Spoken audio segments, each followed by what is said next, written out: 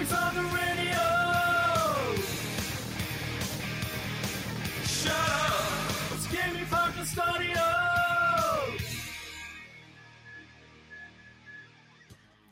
Welcome to the Big Week in Gaming podcast. And what do you know? It's been a big week in gaming. Sort of. I'm Intergot for episode 24 on Sunday, the 27th of December, 2020. As always, I'm joined by the greatest Xbox RPG player in the Southern Hemisphere, 1 billion people, the official Xbox Hall of Famer, Swinny. Yo. And next-gen gamer himself, Red Bull drinker, interrupter-in-chief, Mike. What? I do not interrupt. Shut up. That's not true. Do you actually have a Red Bull? Because I wrote that as a joke. I actually do have one, yes. That is unbelievable. It's like I'm unintentionally advertising all these companies and I'm getting nothing for it. That is unbelievable. Here's the PlayStation Cup. Buy a PlayStation. That is unreal. Once again, I must also just clarify that I'm not officially in the Xbox Hall of Fame, regardless of what the picture shows. Regardless of what the picture shows, no one will see this part of the show anyway. They'll just see a clip and they'll think that I'm in the Xbox Hall of Fame. You are. You're not even real. You're just an Xbox. We covered it last week. They redid the numbers, and now you're actually officially in. And in this week, we'll be covering KFC's new custom PC that also heats chicken, a crazy Minecraft speedrun story. And then we also celebrate the best and the worst of this year in the Big Year in Awards special. No corrections this week, Swinny? Nah, no corrections because you did a good week. I'm still got PTSD from getting the Mass Effect and Dragon Age multiplayer wrong. You really got screwed something up last week. What was it? I don't know. I don't remember. But I definitely screwed something up last week. And I remember telling you guys, I screwed something up.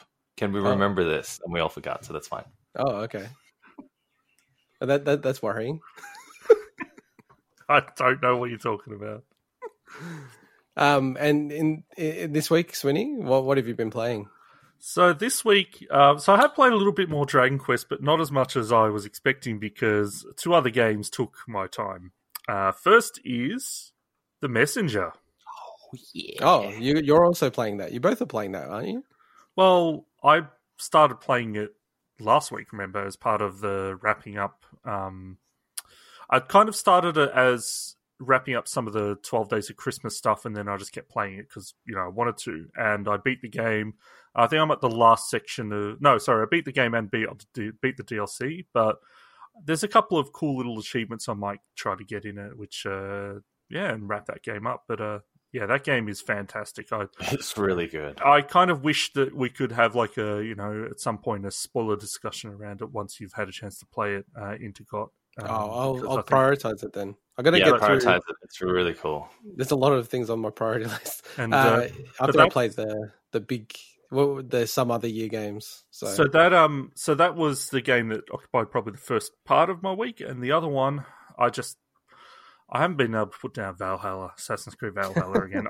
I've put so much time into that this week. I'm on break at the moment, and the story in that game is picked up. But I've got a couple of things I just want to mention about Valhalla. So they had a Yule Festival celebration, like an event. So it's a pretty neat idea. They give you some, events that you can do, and then you get special tokens that then you use to get stuff, kind of like they do seasonal events in live service games.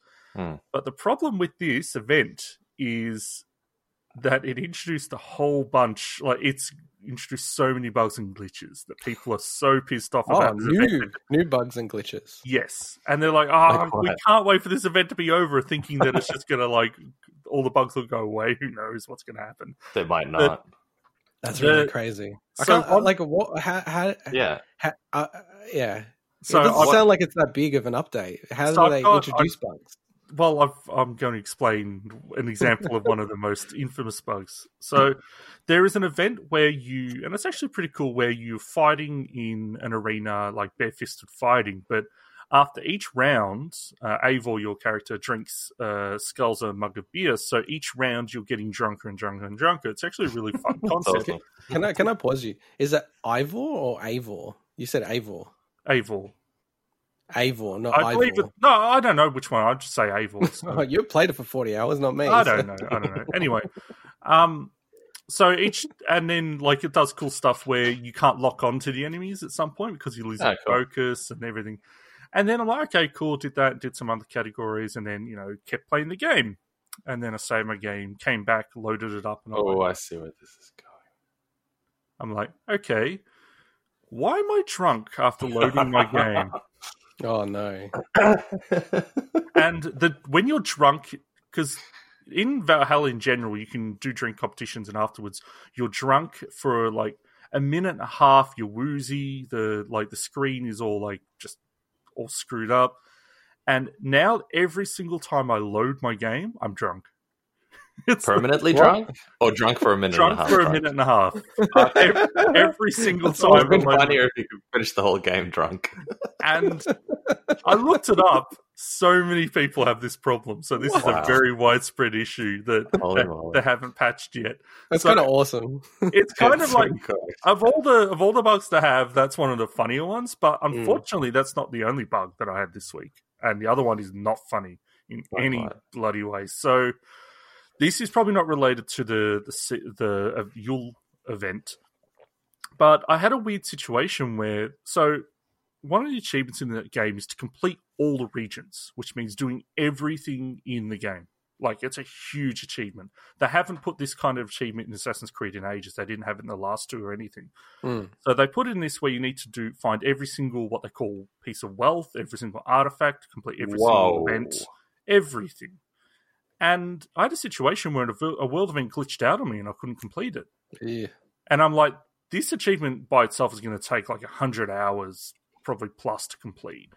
And I'm like, thankfully the game, it's almost like they know the game has staggered autosaves where it keeps like 4 different autosaves.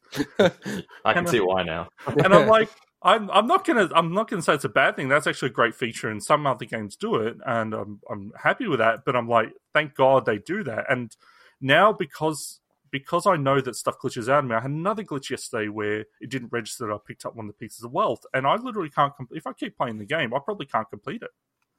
That achievement, which is like one of the biggest achievements in probably in Assassin's Creed history. So now I've got to basically be really careful about saving till they patch these glitches out. So I'm not happy with that. Why does that slip under the radar? I don't get it. Like, doesn't the game director go, oh shit, isn't there a good probability that something will glitch out and people will miss out on this when you have to collect 1,000 different things? I don't know. But they kind of go, this is a bad idea too. The last thing I'll just say is that the story in that game has really picked up. It's actually probably one of the best stories in Assassin's Creed games. So really, really having a lot of fun with it. Other than the glitch. How about the length of the game? Because that's something that they said prior to launching they were going to shorten the main campaign. Well, so far it doesn't feel longer. The game itself with like the completionist side of it, yes, because you didn't have to collect every single thing in Odyssey if you wanted to do everything. But the thing with the main campaign is it's hard to tell Assassin's Creed games because they will sometimes drop something and you're like, oh, I thought I was at the end, and then suddenly there's a whole nother arc or something. So it's I'll only be able to judge that properly until I think I've actually beat it. So okay, fair enough. How about you, Mike? What have you been playing? Cyberpunk, of course.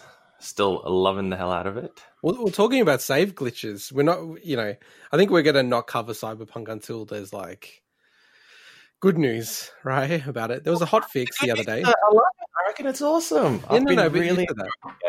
Yeah. No, you've said that a few times, and I've heard so many different views on it, but I probably say the people I respect the most have been saying, hey, there is a really great game here. It's just it needs work. I stand by what I said. Like, they really should have just pulled the trigger when they delayed it and said it's not going on consoles. We're going to focus on PC and then console next year. Yeah, that's good. I've been enjoying it. No, unfortunately, no game-breaking bugs like what Swinny experienced. But that's been really good. And of course, The Messenger. To me, that is... When did it actually come out, Swinny? Was it this year or last year? Because I only saw it this year. It wasn't this year, no. The game's been out for ages. All right, it's been out for a while. At least to me, 2019, but I think it was 2018. It was the surprise game of the year for me. For many multiple reasons that we can't talk about, because there's spoilers galore. 2018. But it was absolutely the surprise game. So I've been playing that. It gets pretty difficult at times, and I feel like other games that were similar, like X and Verge, for example, is a good example. I probably would have given up by now. I would have gone, okay, this part's a little too difficult, whatever. But with this one, I just wanted to keep pushing through. I remember I got stuck in one of the bosses, Swinny, the one with fire. Doesn't really give much away. Yeah. And it's like Dark Souls. You really need to learn the strategy and then hone it down to just the perfect combination of button presses. It's really cool. There's one boss in the DLC that took me ages, but also, I was so happy when I beat it. But to your note about difficulty, it's definitely a super challenging game, but I found that it was just almost like perfectly balanced difficulty-wise for me. Really well balanced. And now do you see what I mean by saying the game makes you feel like a badass by the way you move around the levels? Absolutely is. The only thing that I wish the game had, and then to me it'd be a perfect game, is double jump. Well, you do have a double jump. You just need to work for it. Yeah, I know you got to work for it, but I mean, I wish it didn't have to work for it. You just had an actual double jump. It breaks the whole design of the game if you don't. Of course it would. That's the thing. It would kind of change too many things. There's another game that I was playing, which Grim Valor, I think. Grim Valor, what's it called? Jesus. It used to be a mobile game and it got ported to the Switch. Part of the Souls-like genre, of course. So I've been playing that as well this week, and that gives you a double jump from the get-go. And I was like, oh, thank you. Finally a game where I can do a double jump and not have to, go halfway through the game without it. So I think more games need double jumps. I have a double jump in Cyberpunk. There's an upgrade you can get that gives you the ability to do a double jump. And it's weird. It actually changes the game dynamic quite a bit, because all of a sudden in some places it actually plays like Doom Eternal. It doesn't play like Cyberpunk, because you can just run around jumping and shooting things, and it almost feels like a different game. It's really weird. So that's what I've been playing. That's the positive feedback that I've heard about the game. That if you want to be sneaky and hack and get around, you can do that. If you want to just balls to the wall combat, shotguns, you can do that. If you want to, jump around, be a bit of a ninja with the katana, you can also do that. So it all works. Yeah. See, that's the thing. I think people have been really, in some ways rightfully so, but I think they've been overly critical because the expectations were so high.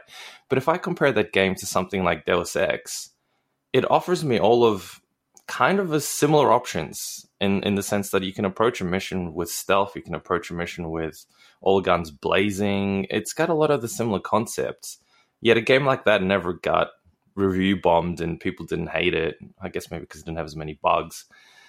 But yeah, I think people are being a little overly critical for this game. And if you kind of don't go crazy with, I don't know, stuff like trying to kill pedestrians and then worrying that the cops are going to appear out of nowhere, because they obviously haven't put that in yet. If you don't do that kind of stuff and you play within the game bounds, it's excellent. Really, really enjoy it. So that's enough of that. I'll try to not talk about it every single week. No, because you haven't finished the main campaign yet, right? No, I haven't. It goes on for apparently it actually doesn't go. The main campaign doesn't go a lot, but there's a lot of side stuff. And so far, a lot of the side stuff's been really good. Other than, the typical Assassin's Creed repetitive, kill a bunch of peeps here and that kind of stuff. It's been pretty good. Really good side stories and stuff. So yeah. Yeah. And for me, I haven't actually told you guys, but I'm reviewing another game for Vux. So I'll cover it here as well next week. Yeah, so yeah, I don't think this is going to be as good. I've only just started playing it. It's called Override 2 Super Mech League. So it's like a mech. What was that? This isn't a secret, obviously, because you just told us what it is. Well, no, are you going to beep this out? No. It just came out, so it's not embargoed or anything like that. So yeah, it's like a mech fighting game, and there's DLC for Ultraman. I'm not sure if you know who Ultraman is, Mike. Like that, Mega Man, but better. No, that's cool. I think that was shown in one of the Switch indie presentations or something. I think it will show, or partner direct or something like that. Okay. I don't remember that. Okay, interesting. Yeah, so I'll see how that goes. Keeping an open mind to it, obviously. But I do like fighting games, so see how that goes. And then the other one is, as you know, especially if you've been listening to the podcast, a lot of things that I picked up during the year were all for Christmas. So I've now received them all, given that it's just a couple of days after Christmas. I'm still in the Christmas festivities. I got my Christmas shirt for the people who are watching the video podcast. But yeah, so it was genuinely like a super like Nintendo themed Christmas for me. It was like quite ridiculous actually. I got I think like 4 Switch games, the Game & Watch that's just behind me. But I have to say, and I won't like cover it like crazy, but I got Mario Kart Live. Oh, have you guys played with that at all? no, how is it? Have you played with it, Swinny? No, I'm just trying not to interrupt too much. So this thing is like, it's like I get the downsides to it, so I'll cover that in a second. But the device is so magical, man. It's like I broke it open, like set it all up on Christmas Day when my wife's family were over, and like everyone was captivated by it because it's just such a weird thing of having this little device, like a little Mario go-kart that everyone's familiar with, and it's going around. And then you look at the Switch, and I had it on the big TV as well, and you've got that perspective, and everyone's like looking at it going, it looks like you're going so fast, but you're actually, when you see it in real life and on the ground, it's like so slow. Is it because the POV is really high, or what makes it feel? I don't know if you've ever been on a go-kart, but Yeah, many times. I love go-karting. yeah, so go-karts, you don't go that fast generally. Like I've gone on really quick go-karts, but they're still like 40, 50 Ks an hour, which is pretty fast for a go-kart. Yeah, but the difference there is that because you're so low to the ground, you know, things just feel like they're coming at you so much quicker. It's like when you're flying in a plane, it doesn't feel like you're traveling as fast. You look down, everything's moving slowly. So with the the Mario Kart Live, because it's so low, even at a really slow speed, it just looks like you're going really fast, and it just works so well. Like it blows my mind how well it works. And you know, there's limitations like how far it can go. It's kind of got this annoying thing. It needs to be connected to the Switch and your Wi-Fi. So you've got like a double whammy of like Wi-Fi issues there. Okay. Yeah. And how's the lag? Oh, totally fine. Like you wouldn't. Wow. Yeah, it's like super responsive. It's really cool. it's 100% my favorite RC car thing I've ever seen. So like if people are into RC cars and they have a Switch, because you got to buy a Switch otherwise, you know, like it's definitely something to look at. And I mean, like even my wife's dad was going to go pick it up, but he doesn't have a Switch, and my wife's brother, who lives there at the moment, does, but he's leaving. So, you know, I'm like, oh, you got to get a Switch and this thing then. Or, you know, keep her brother there. Yeah. Lock So, him like, up in the back room. That's definitely my favorite thing of Christmas, just in terms of, because everyone else likes it as well. Like my son's like playing around with it and stuff like that. So that was pretty cool. And amazingly, the dogs don't seem too fussed about it. And then Swinny, I also opened up the Game & Watch. Oh, have you got the Game & Watch as well, Mike? Yeah. Where is it? I have it somewhere here. Don't know where I put it. I didn't even realize you had it. Yeah, I had it. I thought I told you guys I had it last time when we reviewed it. Well, yeah. Swinny reviewed it. Yeah. That's why I was like clicking. I was like, wait a second, I think you've got it as well. So I mean, yeah, that's really cool. Like it is one of those weird things of just like, just feeling it is almost like felt worth it to me. I don't know. It's terrible. But I just was like, oh, just feels so cool. And just quickly on that, they are trying their hardest to hack that thing. So, and I was going to cover it this week, but it's a bit too in the weeds. But essentially what they're doing is they've 3D printed a back plate for the Game & Watch. So you can remove the back plate, put this new back plate on it, Wow. and then just be able to plug something in to be able to then put things onto it. So they're really like figuring it all out so that you can actually transfer ROMs onto it and play other games, even though it's like they've blocked every other avenue to try to stop this. That's really cool, but at that point, if you're going to the effort of swapping the entire back part of your Game & Watch, you might as well just like get it. I think there's better options for emulating stuff. You'd think so by that point. And the cost, then you got to buy a 3D printer. Yeah, I know. But it just, I kind of love that spirit of the community to go. It's really cool, yeah. If we want to do this, we want to run Doom on it, we want to do that. And then people are like, you can't because you've got to solder. And they're like, okay, let's find any port possible to try to get it. I think it's really cool. Yeah, no, it's really cool. Do you reckon they I mean, if I was an engineer at Nintendo, I don't know how I'd behave, but I'd be thinking, hey, let the community tinker with some of this stuff. Let them play with this device. But I can see why they wouldn't, because they want to release their own, probably Donkey Kong versions and all sorts of other things. So yeah, I mean, like, it does seem, it would not be shocking if they do a Zelda thing, because Zelda's got Zelda's 35th anniversary next year. But I mean, they have done that in the past. So from my recollection with the NES Mini, they had like a message in one of the text files on the file system for people. And there's no other way you'd be able to read it unless you hacked it. So, and it was something about like enjoy the games or something like that. So wow, that's really cool. Yeah, but whether that's just an engineer doing something where they... Yeah, maybe it's just an engineer going, this thing's going to get hacked. Yeah. So yeah, and in that case especially where they've actually got it so that you can use the USB and it's like a data USB. So the Game & Watch isn't a data USB, so you can only charge. That's all it does. Whereas with the NES and SNES Mini, you can receive and send data. So it's almost like, kind of felt almost like they did build it so that you could hack it. It's kind of a bit weird. And are you going to tell us about all the Elgato sponsored gear?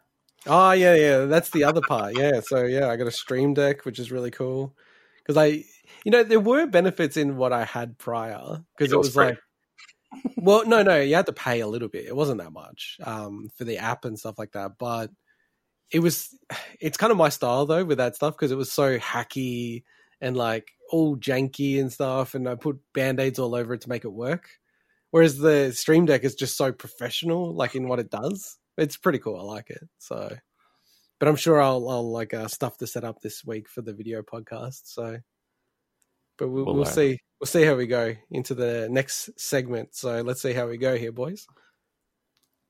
So in maybe like a late entry into the most bizarre news for 2020, KFC, which they have actually previously announced this, but we thought it was a joke, but KFC has officially announced their KF Console custom PC. So this was revealed back in June. And again, I think everyone just thought it was a joke from KFC Gaming. But now they've actually got deals with manufacturers like, what was it, Cooler Master. And it's a Intel NUC 9, and it's going to have a GPU where they're saying it's speccing up to be a 3080. Right, it's really good specs. I think 32 gig of RAM from my recollection, two 1 terabyte SSDs, and and they're advertising as VR ready and 4K ray tracing, 2040 frames per second. Like, and it is, the specs are really good. Like, you can't argue that they're good specs, but the thing that is blowing my mind and just I don't understand it is the fact that they have a chicken chamber in the custom PC tower. So in the center, you can actually pull out the chamber and put your KFC chicken in and then push it in and it keeps it hot. And when you actually think about it, it uses the natural heat. Well, exactly. It makes sense, right? I mean, that heat needs to go somewhere. May as well use it for something other than heating your room, right? So yeah. Great idea. The only thing that I think is disappointing is, and I think it's a deal breaker for me, is it doesn't come.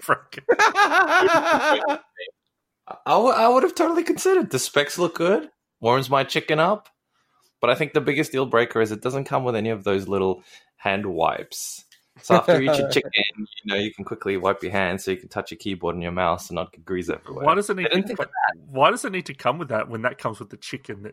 Because one of my most fondest childhood memories, I didn't used to eat a lot of KFC, but I ate a little bit, is the little wipes, just the smell. No. I remember that distinctive smell of those wipes, and it was a particular smell that KFC had. You buy the chicken and it comes with the wipes, and you only need the wipes when you have the chicken.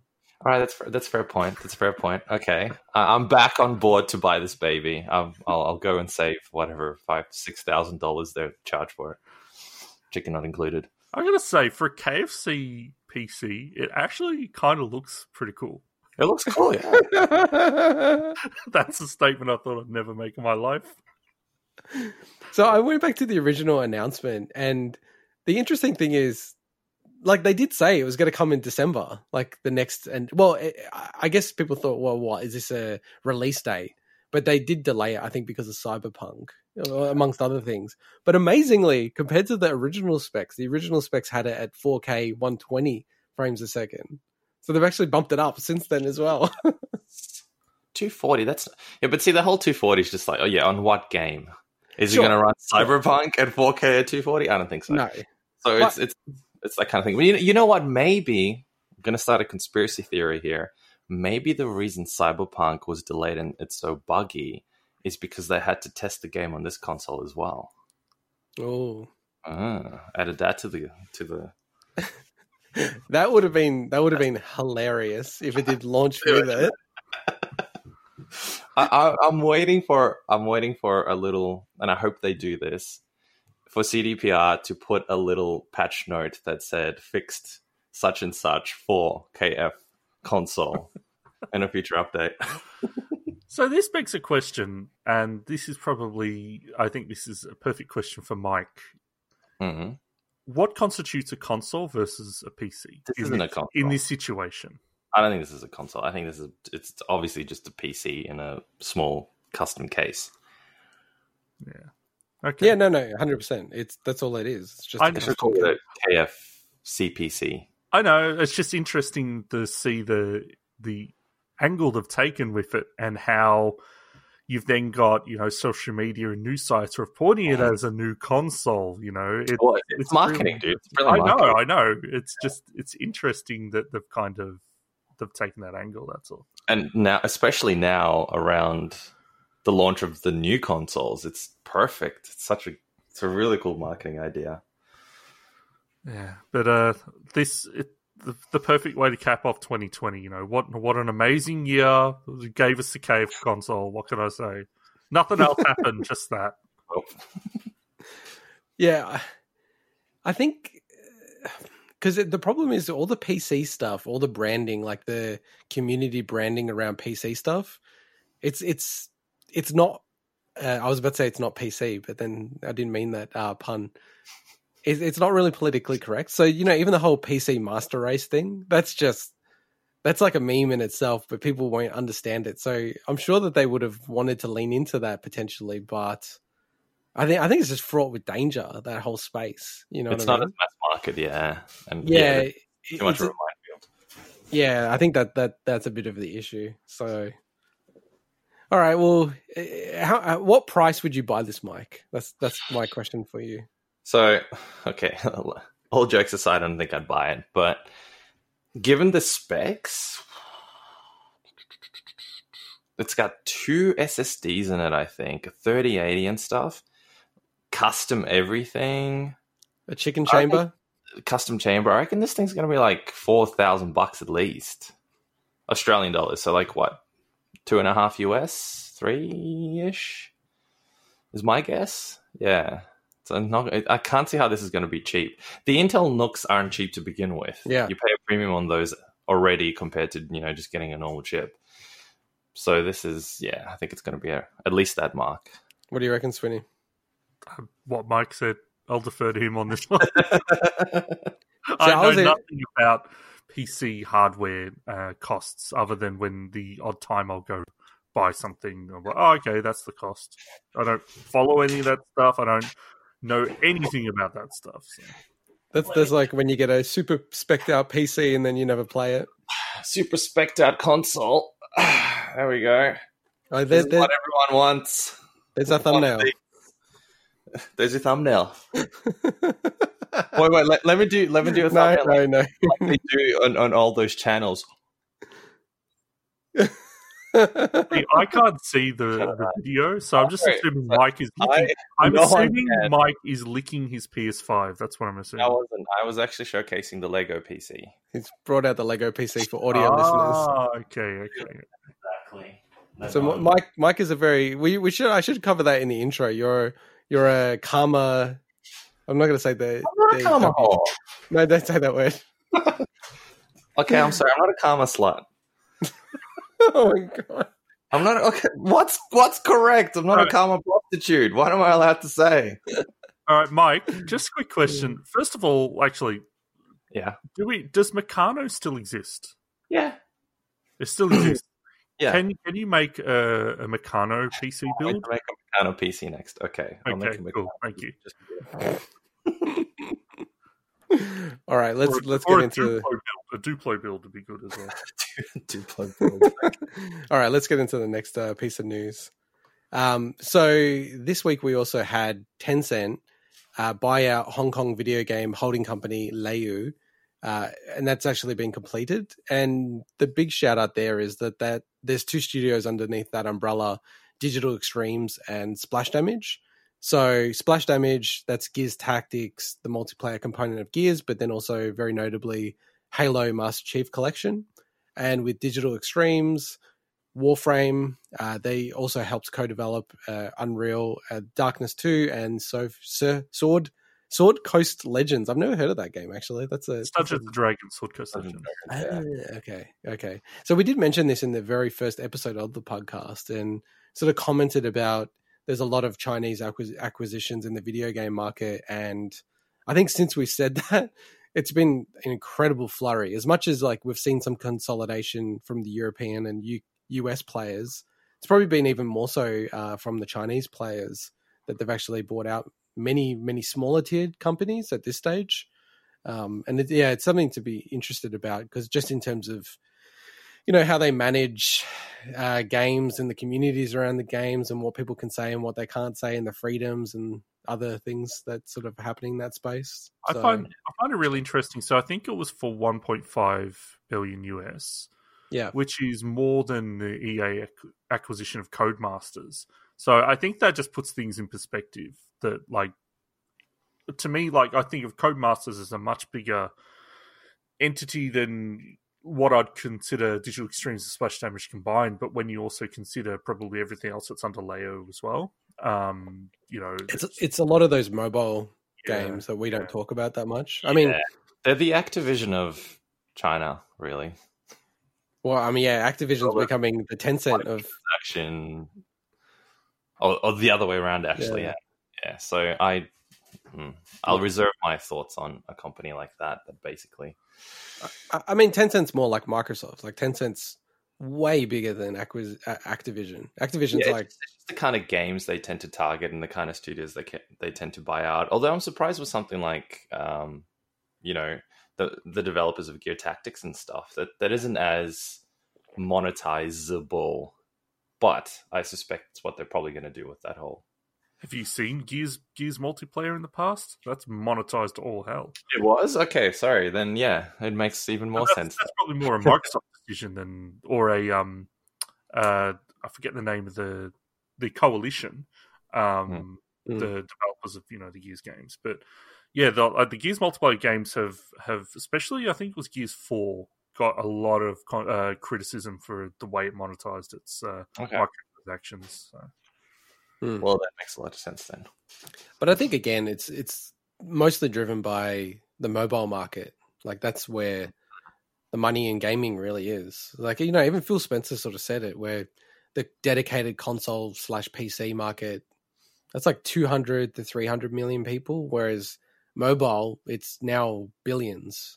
It's crazy, isn't it? Yeah. Like I saw even the other day that they're saying Among Us is the most active, most played game ever.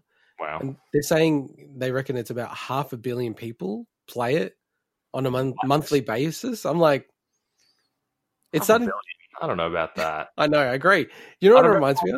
No one plays it. So who are these people? And the people that I know play games. So I know, I agree. Do you know what it reminds me of? It reminds me when people go, 15 billion people watch the Olympics this year. And you're like, not sure if that's right. You know how many people there are in the world. So imagine all the kids out there. Like, this would be huge for teens and stuff like that. I reckon it would just be the biggest game. Among Us? Yeah. Well, yeah, given that it's free on mobile and, it's that kind of tabletop stuff that we've played for a long time now, but a lot of people have never played games like that. As much as we think tabletop's big, it's not really. It's also, I mean, to give it credit, it's also, it's built like a game. So it has a benefit of being able to include actual gameplay and, like systems in it that make that stuff, I think, very engaging. Whereas some people, like, we enjoy that stuff, but some people might, I think they need something a bit more tactile, something a bit more, like that they can visualize, and that's Among Us gives them a good version of that. So. Yeah. And look, like, I think Mike and I fully admit that we haven't given the game a fair shake. So I think even if I did, I don't think I would really. Look, you know me, I'm open to any of those games. I'm open to any game. I'll try to enjoy it. But my gut feel is I still wouldn't. Well, spoiler alert, Among Us is up for a certain category where maybe we can quickly discuss that in our big year awards. All right, fair enough. All right, well let's get to the next story.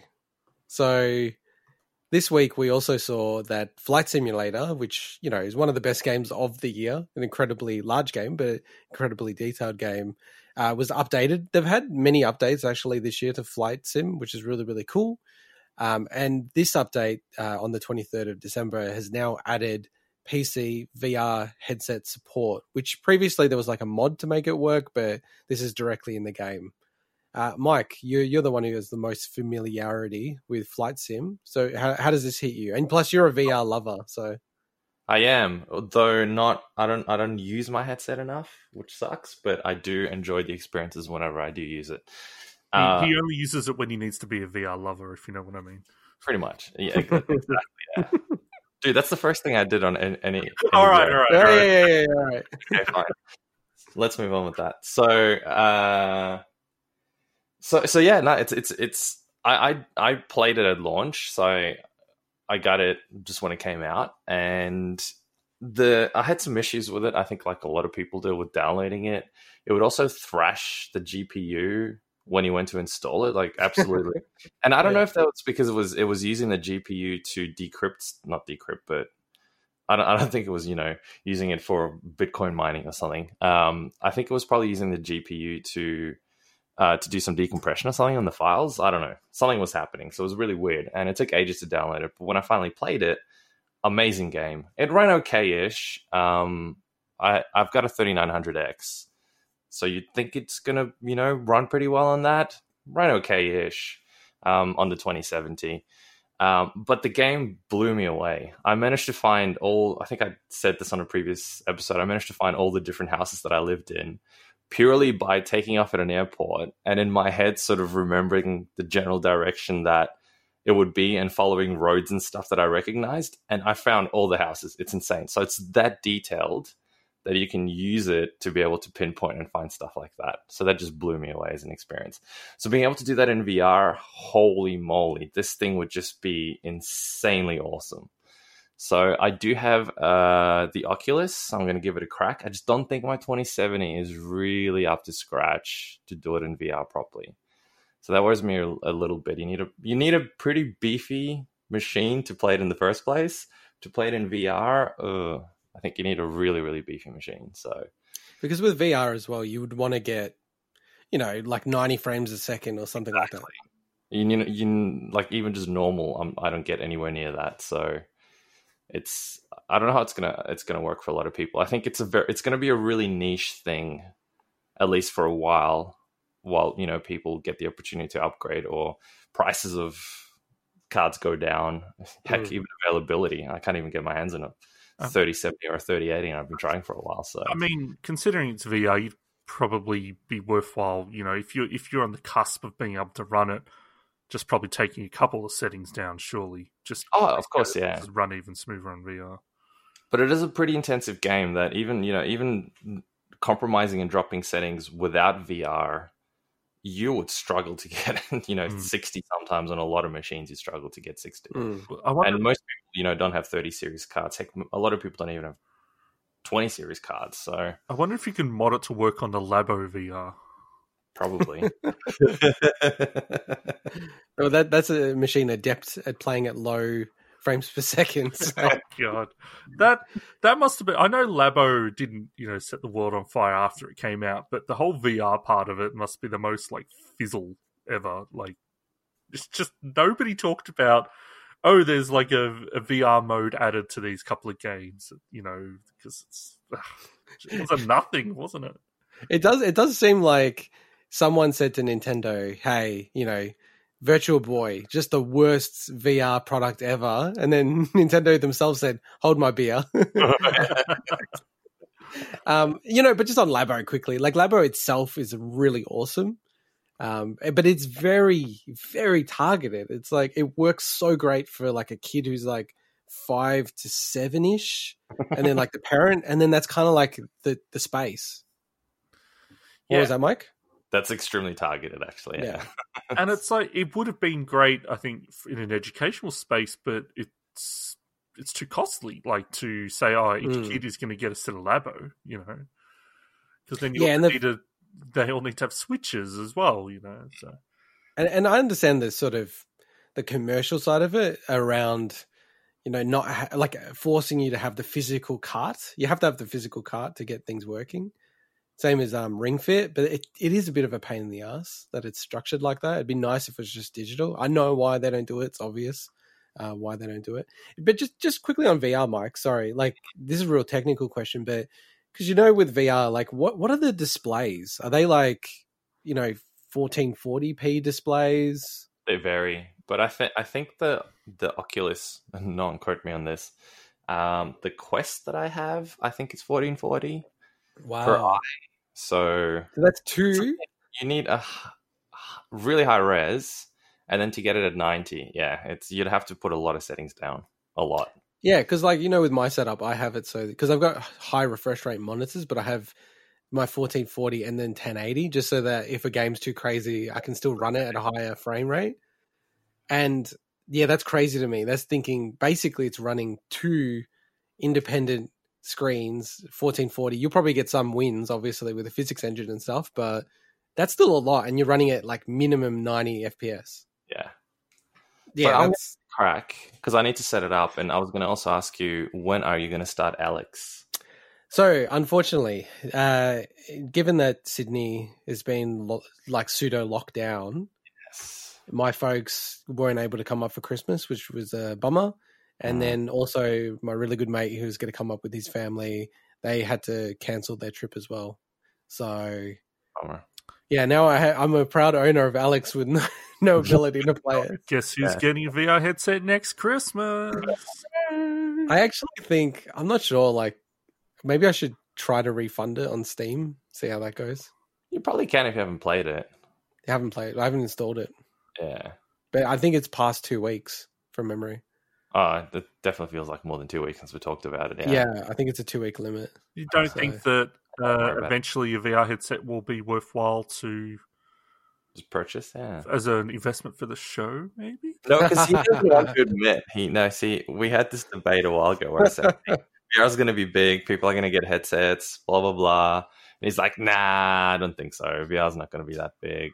Mate, you said he doesn't want to buy one now because then he'll admit defeat. I kind of think he was right.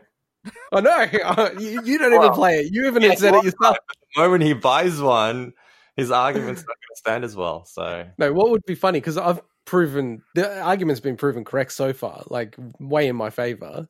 But the funny part about it is it would be funny if I got one and then I got hooked on it. No. So on the VR front, what I'm waiting for is PSVR 2. Because the hot rumor is, and we don't deal with rumors on the show, but this is just a conversation now, is that it's going to work for PC natively, so PC and PlayStation.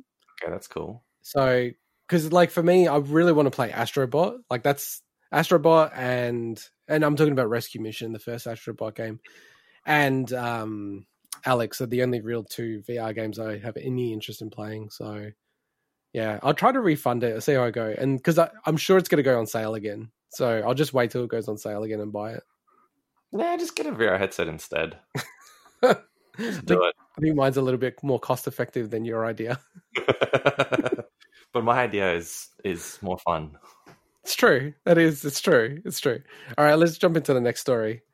So this is a really different story. And it's actually got some interesting twists and turns. So Swinny and I in particular are really big fans of speedrunning, like not doing it, but just watching it. So Mike would hate that. No, I actually probably wouldn't mind it because it's quick. I used to do my own speedruns of Donkey Kong Country 3 in the back in the day, and Day of the Tentacle. Sure, I didn't use any tech. I didn't know what I was doing, but I enjoyed speedrunning. So, okay, I'll just, we've already gone off track at the start of the story, but my experience with speedrunning, and like this is a rare moment of humility for me. So for whatever reason, I got Odyssey a little bit earlier than I was meant to, Mario Odyssey, and I was able to beat it. And I like the time that I had was like, oh, this is like the fastest time in the world to complete this game. I should submit this to speedrun and then say, hey, I'm the number one speedrunner of Odyssey at some moment in my life. And then I realized that there's a whole like mod checking, blah, blah, blah. So there's always a delay on that site anyway. So I'm sure other people would have already had a better time. But yeah, that was my brief stint. Anyway, so there's been a huge controversy. It's quite interesting, actually, in the Minecraft speedrunning community. And in terms of Minecraft speedrunning, the challenge there, and I guess the framing of it, because there's always, certain runs that people do, certain types of runs. So with Minecraft, really the main run that people do is sort of like a random seeding run. And there's a whole bunch of things that you can do and a whole bunch of tricks and tips to be able to get to the Ender Dragon and actually close out that game. And the time to people to beat it is incredible, given the average time that people take to beat that game. And that's like defeat the Ender Dragon is like about 100 hours, I think, on average for people. So, it's an interesting category because it's so focused on RNG, like random number generators. It's absolutely insane. Like as someone that plays a lot of RPGs with random drop rates, this scares me. I'm like, I don't want any part of these kind of RNG rates. Yeah, and like Swinny, speedrunning RNG is like such a core component for good or for bad in speedrunning. So there's many speedruns where there's certain parts of the game, and unfortunately it could be really deep into the game where RNG is really critical for you to save a minute or two, and if you don't save that time, then it's basically an unviable run. Like things like that are quite common in speedrunning. It's crazy, like games that like talk about RPGs, games that are turn-based, that have random encounters, the amount of work that they've done to decipher how the seeds are generated and how to avoid random encounters. It's kind of crazy, to essentially mitigate as much possible RNG as they can. Yeah, definitely. So speedrunning is really cool. It's like gained a lot of traction and popularity. I think if anyone wants to get their head around it, there's a really good YouTube channel called Summoning Salt. That's correct, right, Swinny? That is correct. Yeah, so I think that's a really great way to just get your head around speedrunning. Go on that channel, check out the most popular videos there. They're really cool kind of introductions into speedrunning. But essentially with Minecraft, the whole thing's RNG. Like it's way less skill, and there's a lot of skill, but the RNG is such a core component, and that's kind of what an interesting part of the Minecraft speedrunning, because normally people are trying to avoid RNG. This is all about RNG. Now, so that's like speedrunning for Minecraft. Then there's a YouTuber, and he's a huge YouTuber. It's like 12 million subscribers, called Dream. So massive YouTuber, does lots of like Let's Plays and, videos and all that kind of stuff that popular YouTubers do. Very unfamiliar for us. And essentially he, on the side, does speedrunning for Minecraft because he does a lot of Minecraft videos. And he had got like, top 5 in the world for some of these runs, which is pretty incredible for a person that's not doing it in a dedicated way. And I think the fact that he's not doing it like as a 24/7 thing, whereas a lot of the speedrunners in that community are often, just doing this, grinding it out day after day, cause people to be a little bit suspicious. It's like, how is this guy doing so well when, other people are grinding it out 24/7? And there was one stream he did recently where he did set a time for the new version of Minecraft. I think it was either the best time or it was like, again, one of the top 5 times. And people were just like, wait, this doesn't make sense. Like he's having, just eyeballing it. People are like, he's having way too much luck. Like essentially, like there's heaps of components in the game where it's like a 50-50 chance of something happening, and he's just getting those coin flips over and over and over again to come up as heads. So the moderators on is it speedrun.com? I always forget because there's speedrun and speedruns. I'm not sure of exactly which one this is myself. It's the big one. I can't remember. I think it's like speedrun.com. They actually compiled like all the runs that he was doing on the stream, including the one that he actually got. That was like one of the top tiered ones. And they started going, okay, well, like that's a 1 in 12 chance, or this is a 1 in 2 chance. And they started like mapping it all out. And they made this amazing video that we can link into the show notes. And essentially they calculated that the whole run would be a 1 in 7.5 trillion chance of happening. How the stream eventuated, right? So essentially, when you go 1 in 7.5 trillion, the guy's cheated. Because the thing is with Minecraft, you can manipulate allegedly. Yes, good point, Mike. Allegedly. Well, this is not me saying. This is the mods are saying. Yeah. By the way, I don't know if this is exact. Is it mcspeedrun.com? Because that's what they've linked all the stuff off. So Minecraft. Oh, okay. Okay, cool. Yeah, no, I was saying a different one. Yeah, cool. Thanks for the correction there. Saves us from next week. And, so like there was accusations, and then the whole community was like, Dreams cheated. This guy's the biggest cheat, da-da-da. It's going crazy. All right. And like lots of YouTubers were weighing into it because he's a big YouTuber with like 12 to 14 million subscribers. And then just about 3 days ago, I think, he dropped a video which was like my response to it. And I guess he has the resources, but what he did was he hired a PhD from Harvard, who's like an astrostatistician, to break their video apart. And then he wrote this 14-page paper about how it's wrong, like all the stats and the analysis.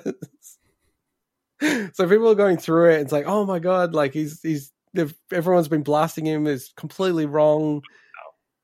And then the funny thing is in this video that Dream made is like, it's something like, I think they were off by 7.4999 trillion or some number like that. Like in terms of the chance. So what I said was like 7.5 trillion, 1 in 7.5. I think they were off by 7.499 trillion. So we're still talking about like how many millions? Exactly. So this is the interesting thing, right? Then it came down to essentially they're saying it's probably like a 1 in 100 million run. Right. Which look is possible, hence why it's 1 in 100 million, but highly unlikely that's legit. It's allegedly possible. And then like for one more twist in the story, because this was going crazy on the statistics subreddit. Oh yeah. Because everyone's debating about statistics. And I should say, like, I've got a maths degree. I don't have a stats degree. Maths to me is so much easier than statistics. Statistics, just because you're trying to model things and say this thing has like a normal distribution, behavior. Well, but that could be that could be slightly off and then really throw things out. Then for the final twist, they had this guy who's also a PhD in stats, and he was being verified by Reddit. So that means he had to show his credentials, prove it, do all this stuff. And he wrote this huge Reddit post breaking down the paper and saying, I get what they're doing here, but they've got the wrong distribution. And they say on that paper that was breaking down. Wow. Yeah. And he's like written this thing and it's got like 8,000 or 10,000 upvotes or whatever. And he's basically breaking it apart as to why the paper is also really, really flawed. And essentially his summary in the end was the original analysis, while, there were problems with it, it's still more accurate than the paper. And he's essentially, like, that guy was starting to accuse Dream of manipulating it. Like he hired someone to write a paper, not being independent and all this other kind of stuff. It's so fascinating. Because the thing to me that I thought was so odd is, like, number one, no one knows what this Dream guy looks like. He's never done like a face cam thing. And then he's such a massive YouTuber. He doesn't need to do this, but his reputation's a bit on the line with everyone. It's totally on the line now. Yeah. So I just thought it would be a funny story to cover. It's kind of crazy because I hadn't heard about this, but just a couple of days ago, I watched a video from an Australian speedrunner that is very popular on YouTube where he talks about speedrun controversies and stories called Carl Jobst or Jobst. Oh, yeah, I know that guy. Yeah. And there was someone that apparently equaled the Super Mario Brothers world record on who wasn't even like one of the like he basically did it in such a small amount of attempts, and it's the same kind of thing where technically he has the evidence to prove that his run was legit, but because of the amount of he's been proven to have cheated in the past, and because of all these other things, they haven't upheld it. They haven't actually. So it's kind of like this situation where technically they don't have the evidence to say he has cheated, but all the everything else is basically saying it's so unlikely that this would actually happen. You know, it's kind of just weird to back that this stuff, like, I watched that other thing, which is kind of been something that's going on for the last couple of months in the Super Mario Brothers world record community. Yeah, I saw that one as well, and I think it's going to be just a complete problem in the speedrun community. I mean, they've gone from, like, it was very just, by honor, basically, because, like, why are people doing this? Who cares? It's just all nerds like us, right? Like, it's so nerdy and niche. Like, it's nerdy for nerdy people, right? Yeah. And I say that with love because I love this stuff. But, like, they had stuff where they didn't even realize that they were playing, like, one person was playing on a virtual console version, which runs slightly slower, and then they'll jump across to the proper version. And it's like, oh, I've improved my time by a minute. Like, it's very, like, rudimentary, I guess, at the start, but now it's starting to become more popular. It's actually, there's so many problems with it because you're trusting people. They're running on their systems. Like, who knows, And I guess you go all the way back to King of Kongs, right? With like Billy Mitchell and stuff like that. Yeah. Where there's a lot of stuff that's allegedly. He sues everyone, so it's very much alleged. It is very alleged. We're not going to talk about Billy Mitchell. Don't even mention. You just don't want to summon him. So I'd encourage you guys to check this stuff out. It's quite funny. I feel like there's going to be one final twist in the story because there's a bit too much. He'll get a presidential pardon. There's a bit too much smoke with the story, so I feel like there might be a smoking gun out there that gets someone in trouble. So, all right, well, let's get into the smoking gun. That's actually Notch, the creator of Minecraft. His dreams. That would be sick if he weighed in.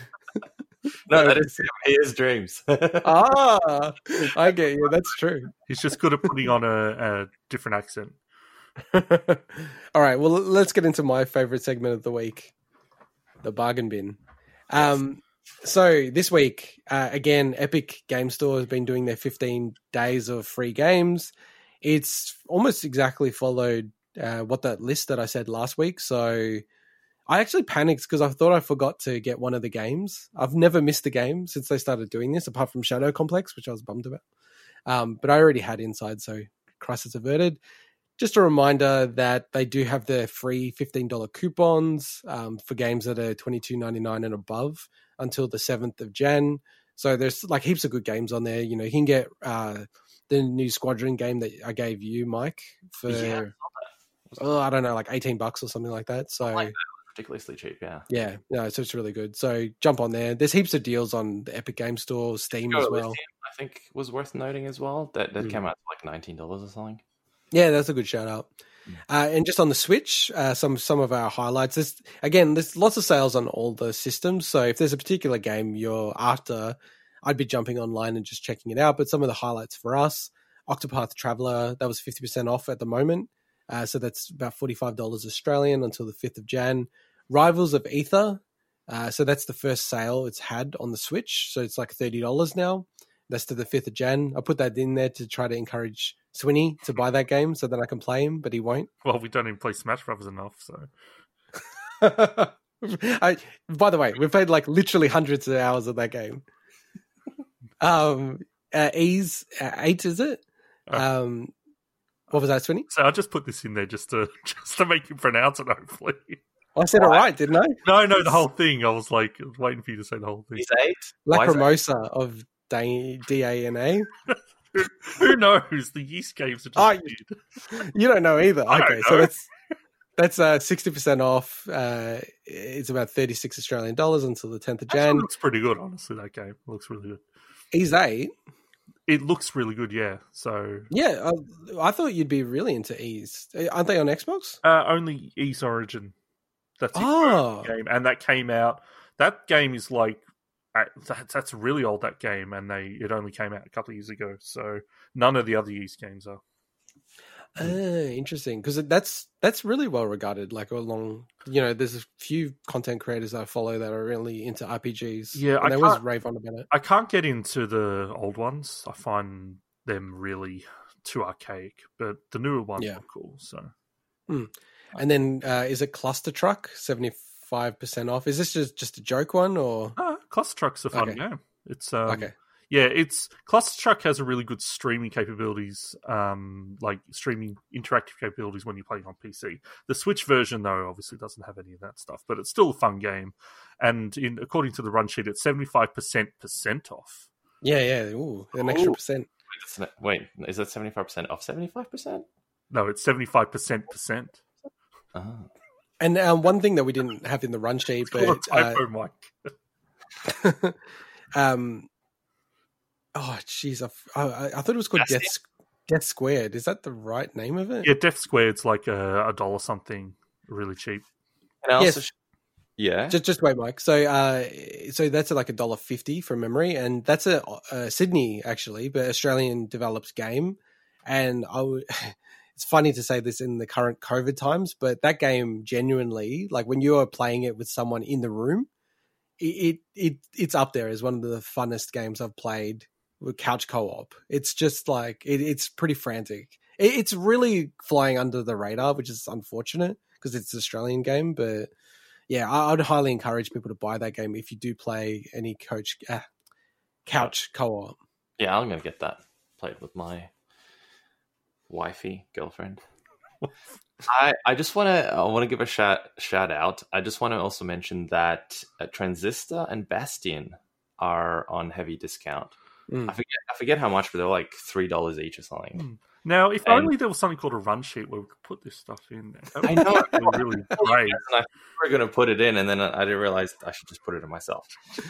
So that's where I think that would be perfect. I haven't played. I bought them because I played them on PC, but I thought, man, they would be just so good to play on the Switch. And they're Supergiant games, right? Yeah, same makers of Hades. Yeah. So I think it's worth grabbing those for cheap. And back to is Pyre on Switch? I don't think Pyre's on Switch yet, is it? Haven't seen it. Pyre's the game they put out before Hades. Yeah, I haven't seen it. I don't think so. Ooh, not sure. So back to the run sheet. PlayStation, again, huge sale. Same as Steam, same as Xbox, same as Switch, same as Epic. But the one thing I did want to shout out was that, and it annoys me because I'd already bought this game, but The Last of Us Part 2 is now $20 on great. Amazon in Australia and then also at Big W. So that is just nuts. If you don't have that game, just get it. It's $20. It's so cheap. And Xbox Swing doesn't like all the controversy and stuff. Just play the first half of the game. You'll be fine. Right, we'll get to that. That's also something we'll be mentioning in our Big Year in Awards. So for Xbox, the countdown sale is still on until the end of the year.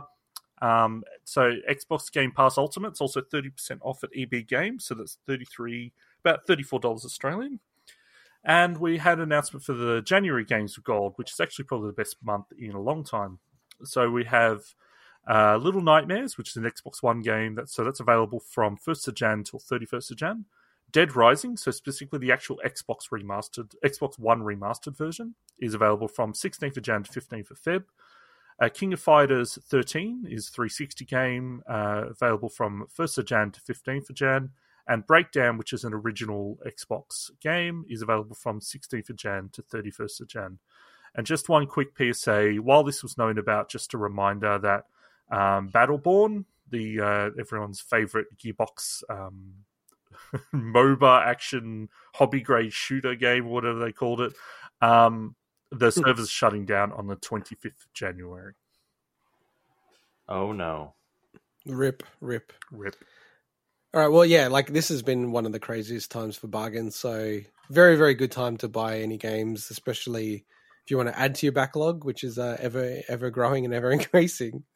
All right, I just want to jump into a quick segment.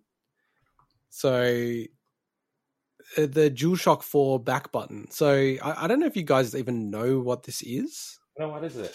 The DualShock 4 is in one of these. So, yeah, with the DualShock 4, earlier this year, Sony actually announced, you can see it in my video, Mike. Sony actually announced that they're going to have an accessory for the DualShock. Okay. Where you can plug it in at the bottom of the DualShock and it adds, Xbox Elite style, trigger buttons at the bottom. Oh. So, being the crazy Rocket League person that I am, and I'm always like, and I've actually mentioned it on this podcast. Remember when I asked you, Swinny, when I was playing Ori, I felt that I needed to press all like R1, R2, L1, L2 at certain times. And it didn't feel very comfortable. And then they had that DualShock back button attachment, but it sold out in Australia almost instantly. And I was like, and it looked like they weren't going to bring it back. I should just give a quick shout out. You can pick these up now, and they're actually pretty cheap if you buy them on Amazon. They're like $30 Australian, I think. So I've put it in, and I've actually played a lot of Rocket League with it. And to me now, I'd almost say this to me is the best controller you can get. Really? Yeah. Just because of the attachment. Well, okay, so I've always been a fan of the off-stick style because not the PS sort of symmetrical style, but more the offset style. But now that I've got the buttons at the back, and especially playing a game like Rocket League, it's kind of like mind blowing how kind of precise I can do everything now, because I genuinely can press 4 buttons simultaneously while controlling both the camera and my movement. And there is some like crazy, like it's taken a lot for my brain to get, into I can do it like this, but the more I'm doing it now, like even in Rocket League, I can do more tricks than I could do before. And it's just the controller. Well, that makes sense. Cause the biggest advantage I assume is that you can use the camera at the same time. Yeah. Because otherwise, it's the same thing, right? But the fact that you can use a camera, that's a huge thing. Wow. Yeah.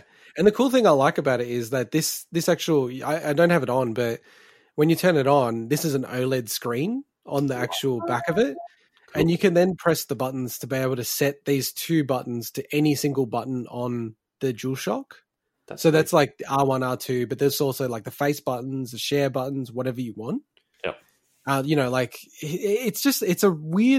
It's such a niche item. Like I'm actually debating about just picking up a couple just to put in storage, just because I feel like when it breaks, you'd be really pissed. No, I just feel like in 10 years' time, people are going to be like, what the hell was that? And then it's just so hard to get because there's not that many available. And like people aren't buying it, obviously. So you want to scalp them. No, not scalp them. I just want to make sure that if it breaks, then I have another one. Oh, right. Okay. Have they announced a version? Have they announced the version for the DualShock 5? The DualSense? That's it. No. The question asked the same. Oh, bummer. No, and look, product though, an official Sony product. Sorry, this. Yeah. I think just let me check if I got the box for the DualSense. Damn. Yeah, I got the box here on the video. Looks like a legit product. No, it is. Like, what do you mean? It looks? It is a legit product. But people make funny boxes that.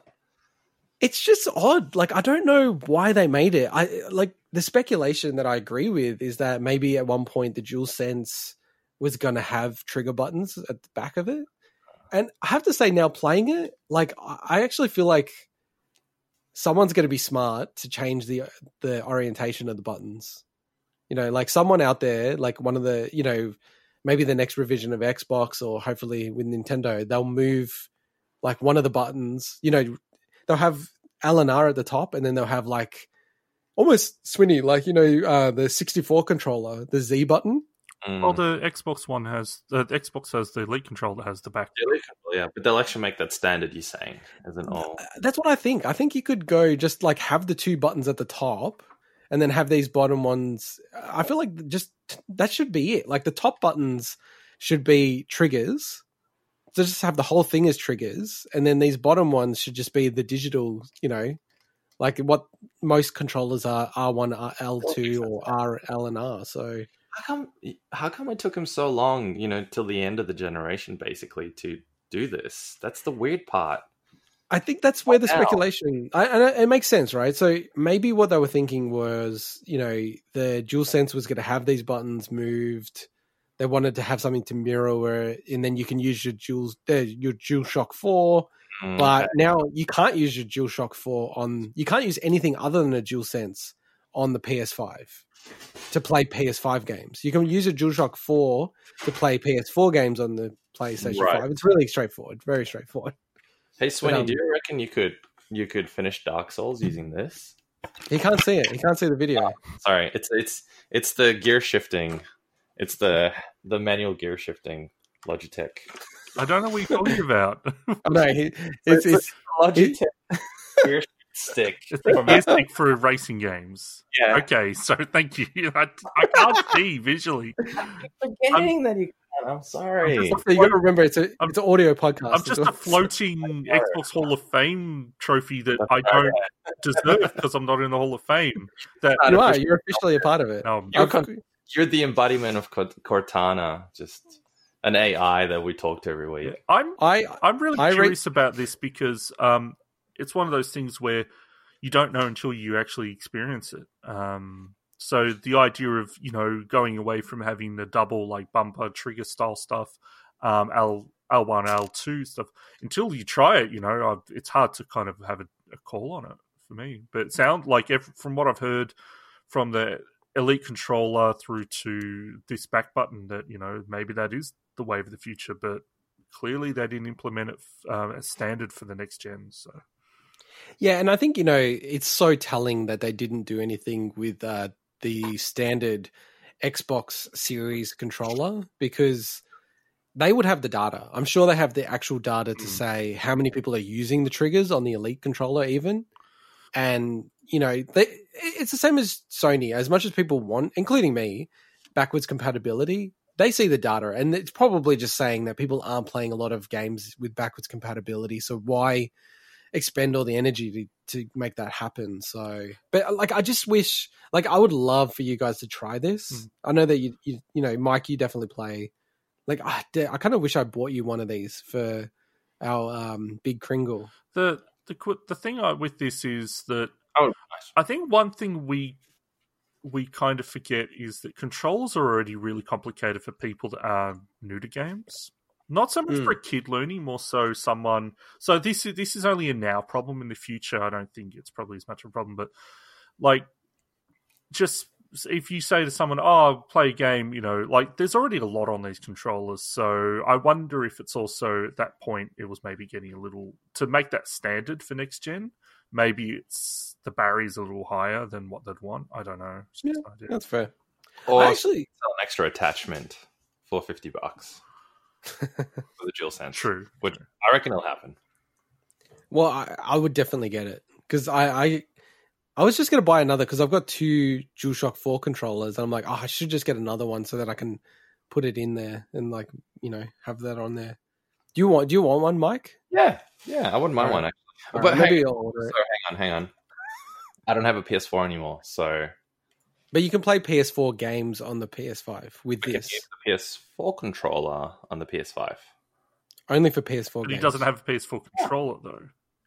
No, he does. He's holding it. Oh, did you keep a PS4 controller? You didn't get rid of it? We actually have the same one. We've got good taste. Oh, the white one. Okay. Arctic white. That one's the best. So no, I do have one. So as long as it works, yeah, I'd love to use one. All right. Well, I think it's cheaper to order too, so maybe I'll do that. It is? Okay, cool. Then I'll just I'll beam you. Yeah. And then when I see you in person in 5 years' time. 5 years' time, yeah, when the lockdowns. Yeah. All right. Well, yeah, it's a weird accessory, but I'd actually love for you guys to try it. Accessories. Yeah, I really like it, man. Even I was playing Dark Souls with it, and it was like, oh, okay, this is actually useful. It was helpful for me. So, all right, well, let's get into our next big. Wait, hang on. Whoa, wait. You were playing Dark Souls? Can we just talk about that for a minute? Yeah, I already said that. More about that? I've already spoken about it. But this is I know I heard that you used to play it, but you just played it with that? That means you played it recently. How far did you get? What's going on? I want to hear about this. This is not a Dark Souls segment. I know, but I want to hear about this. This is a momentous occasion. We've been trying to get you to play that game properly for years. I've spoken about this on the podcast. Tell us more. I get excited hearing about it. There's nothing more to say. Like I said, I'd still, at this stage, like Demon's Souls more, but I haven't gone far enough into Dark Souls. The thing I've said this to Swinny, like, just my life is really busy with the kids and everything like that, and it feels like I got to get prepared for a fight playing Dark Souls. I feel like I'm going to a boxing match or something like that, you know? Yeah, look, I don't know about you, Swinny. Tell me what you think, but I feel like Dark Souls is the kind of game that you need to dedicate time to. It's hard to get into it, then out of it, into it, then out of it, I find, as a game. You kind of need to play it for a proper chunk of time. I would agree, but also whenever I play Dark Souls, I don't play anything else. Like, it's just, it engrosses me, where I'm like, okay, I'm just playing this now until I've either finished this run or I've kind of done enough that I'm like, okay, I'll move off. You know, it's like you need to be in the zone with that game. I think, in the sense that I've tried playing it on and off, and I find I suck at it almost. Yeah. I make really shitty mistakes, or I just run in just trying to rush it. It's a different experience. So until I think you get the time to really dedicate to it, I probably wouldn't even bother with it. No, I think the fighting, and I've been watching a lot of boxing recently, so I'm always using these analogies, but I do think it's like a boxing analogy is quite apt. It's this whole thing of you're boxing fit.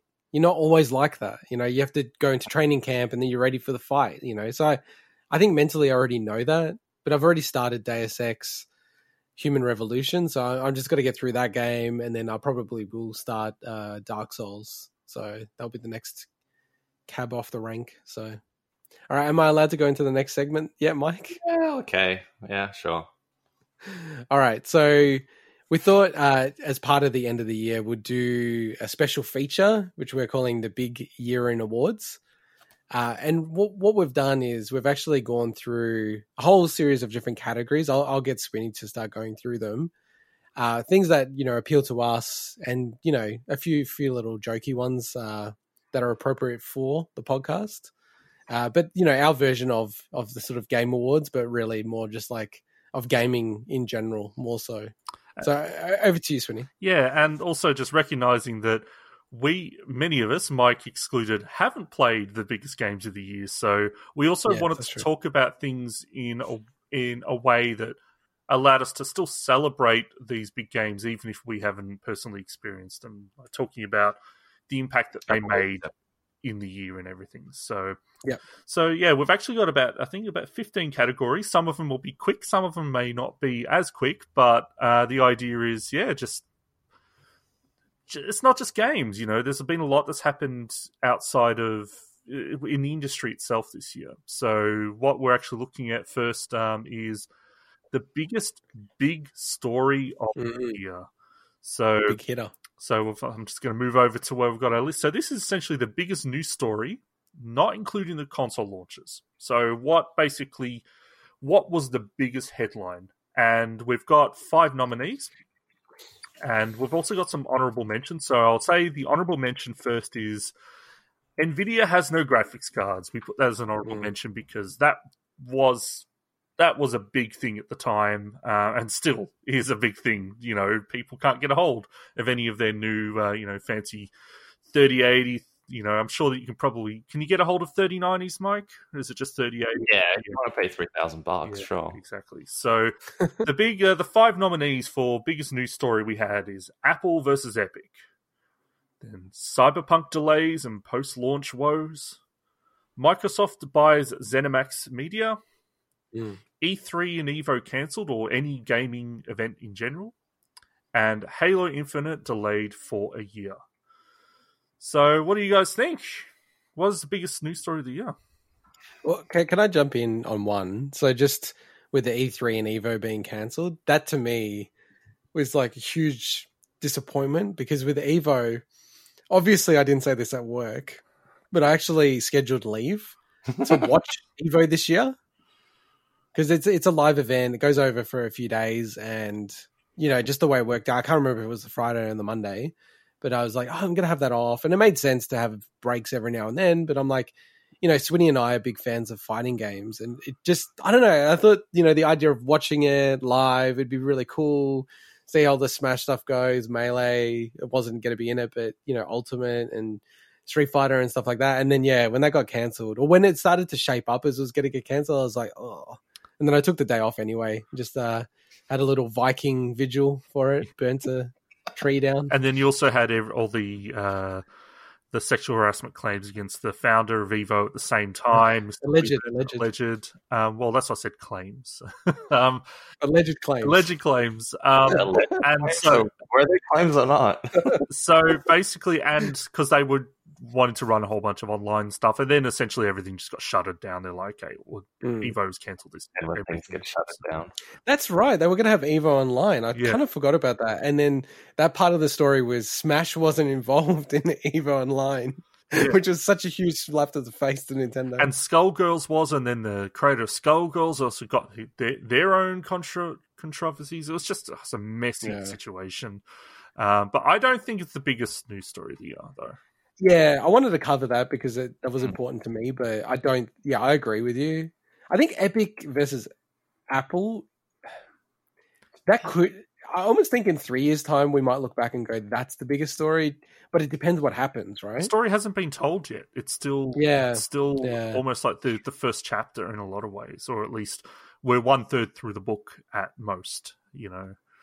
Are we judging this based on what impact? Because I think in terms of Cyberpunk delays and stuff and post-launch, I think the fact that there were so many media outlets covering that aren't even traditional gaming outlets or anything like that, the reach was massive for something like that, surprisingly massive. Or are we talking, impact to the industry? Because I think the Apple versus Epic could have repercussions on the industry that are far wider than just that. Really, the criteria is what we feel is the biggest right. story. Okay, right. So I'm going to go with Apple versus Epic. Really? Yeah. My vote easily goes for Microsoft buying ZeniMax. Whoa. We're in trouble, boys. Because, by the way, we're not going to spend ages debating. This is not. I was going to say, there's a lot more to go through. The reason being is because just remember that news story when it hit. They bought Bethesda? To me that was I guess it was probably the most shocking big news story for me. Whether or not it is the biggest news story. The thing with Cyberpunk is I think that is a huge news story, but I don't think that's going to, outside of this year, or at least the early part of next year, have a big domino effect, whereas the Bethesda buyout of ZeniMax, to me, that is huge. The same, and Apple and Epic, to me, those two are the big ones that probably deserve it. Either of those two. But then I also think something like Cyberpunk will have a huge effect, because I think maybe now people will finally learn to not trust, promotional material. Not trust even what looks like the most trustworthy developer / publisher that we know of, that had a lot of hardcore fans and a lot of people thought they could do no wrong, yet here we go, they did it too. So okay. Mike, so I'll say how that's so wrong, right? So before all the controversy and people actually got their hands on the console game, they'd sold 8 million total copies of the game. They just announced 2 days ago that they'd sold 13 million now. So 5 million more after all the controversies. Well, you know what it's like. It's free marketing in the end, right? What's that? Sorry, go on. I didn't hear it either.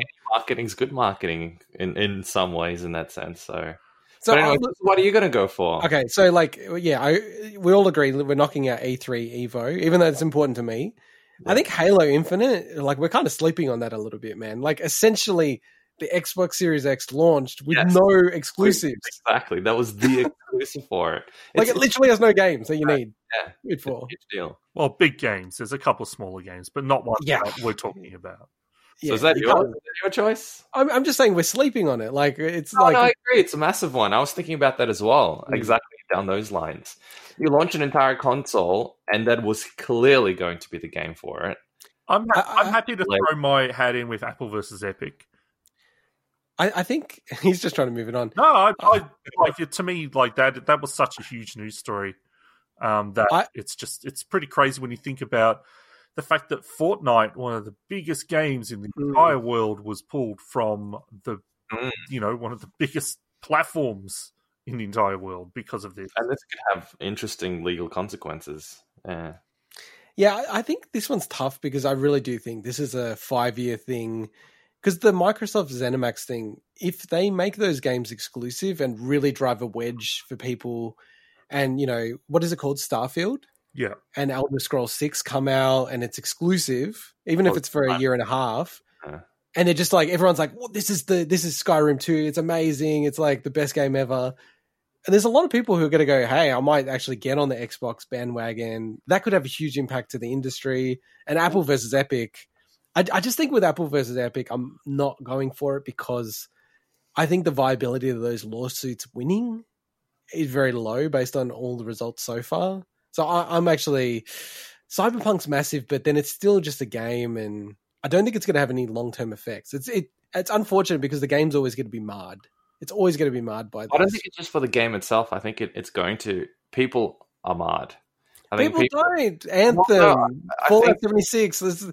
People never learn, dude. They'll never learn. I have a feeling... They'll never learn. No, of course. A lot of people won't learn, but I think it's made a lot more people learn than before. Maybe. I'm throwing my hat behind... Move on. What do you want?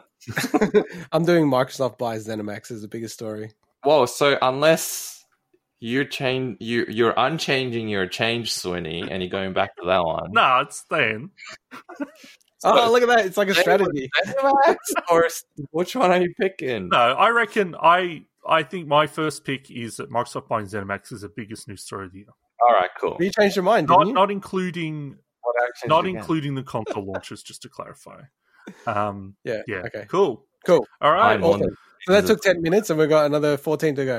We're all good. So the biggest small story of the year. So this is essentially like the biggest niche story, or the story that went under the radar that we kind of think was important, but was still a relatively small story. Yeah. So the honorable mentions, we had Amazon announcing Luna, their streaming service, because nobody cared about that. I've heard it once. Someone talking about it once this year. That was us. Because it's out. It's actually out. And also the fact that they announced Earthlock 2, which is a game I love, so I just want to put that as an honorable mention. But for our 5 nominees for biggest small story of the year, we have the launch, or I guess the rise of the Melee rollback mod Slippy and what that meant to the community, Smash community. We have Michelle Ancel, creator of Rayman, Beyond Good and Evil, leaving the games industry. We had the Melbourne Monolith in Flight Simulator. We have the Eiyuden Chronicle Kickstarter and how well that went. And we have the Analog Pocket pre-orders and the kerfuffle around that. So, the one that made me laugh the most was the Melbourne Monolith. You know what this is, Mike? Yeah. Yeah, so Flight Simulator, there was a incorrect value in the free open database, which has maps. I can't remember what the name of it is. It's like a competitor to Google Maps. So someone had entered the wrong value on the floors, created this huge monolith in Melbourne, which is our home city. Now, they actually discovered there was a couple of other monoliths around the world as well. There were, yeah. Oh, really? And there was like, what do you call it? Black hole thing. Yeah, exactly, yeah. Which they patched, unfortunately. Well, that's I can't know if they patched the monolith already. Surely that would have been patched. Yeah, it got patched straight away. Well, then I don't think it deserves because it no longer exists. Well, no, but it was still a big piece of story of the year. It doesn't have to have an impact ongoingly. Big story. Honestly, I'm not aware of any of the other stories well enough, so I'm just going to pick this one. So you guys think? I think that the Analog Pocket stuff for me was really cool, but I'm so blinded by it with all the analog stuff I have. But I actually think this one's super easy, man. Slippy, the Melee rollback mod created by Fizzy, which is like, by the way, the worst series of names ever. but the guy Fizzy who made Slippy, and then he has another site called Gizzy or Dizzy or something like that. That is by far the number one niche story this year. Like the fact that guy spent 6 months making the netcode for a game that came out in 2001 from memory, better than Nintendo can for Smash Brothers Ultimate, and to be fair, better than Capcom does for Street Fighter V. Yeah, that's big. Is insane. Like to me, that it's just no doubt that it's number one story. How about you, Sven? Yeah, I'll go with that. Now that I remember what you guys spoke about it, yeah.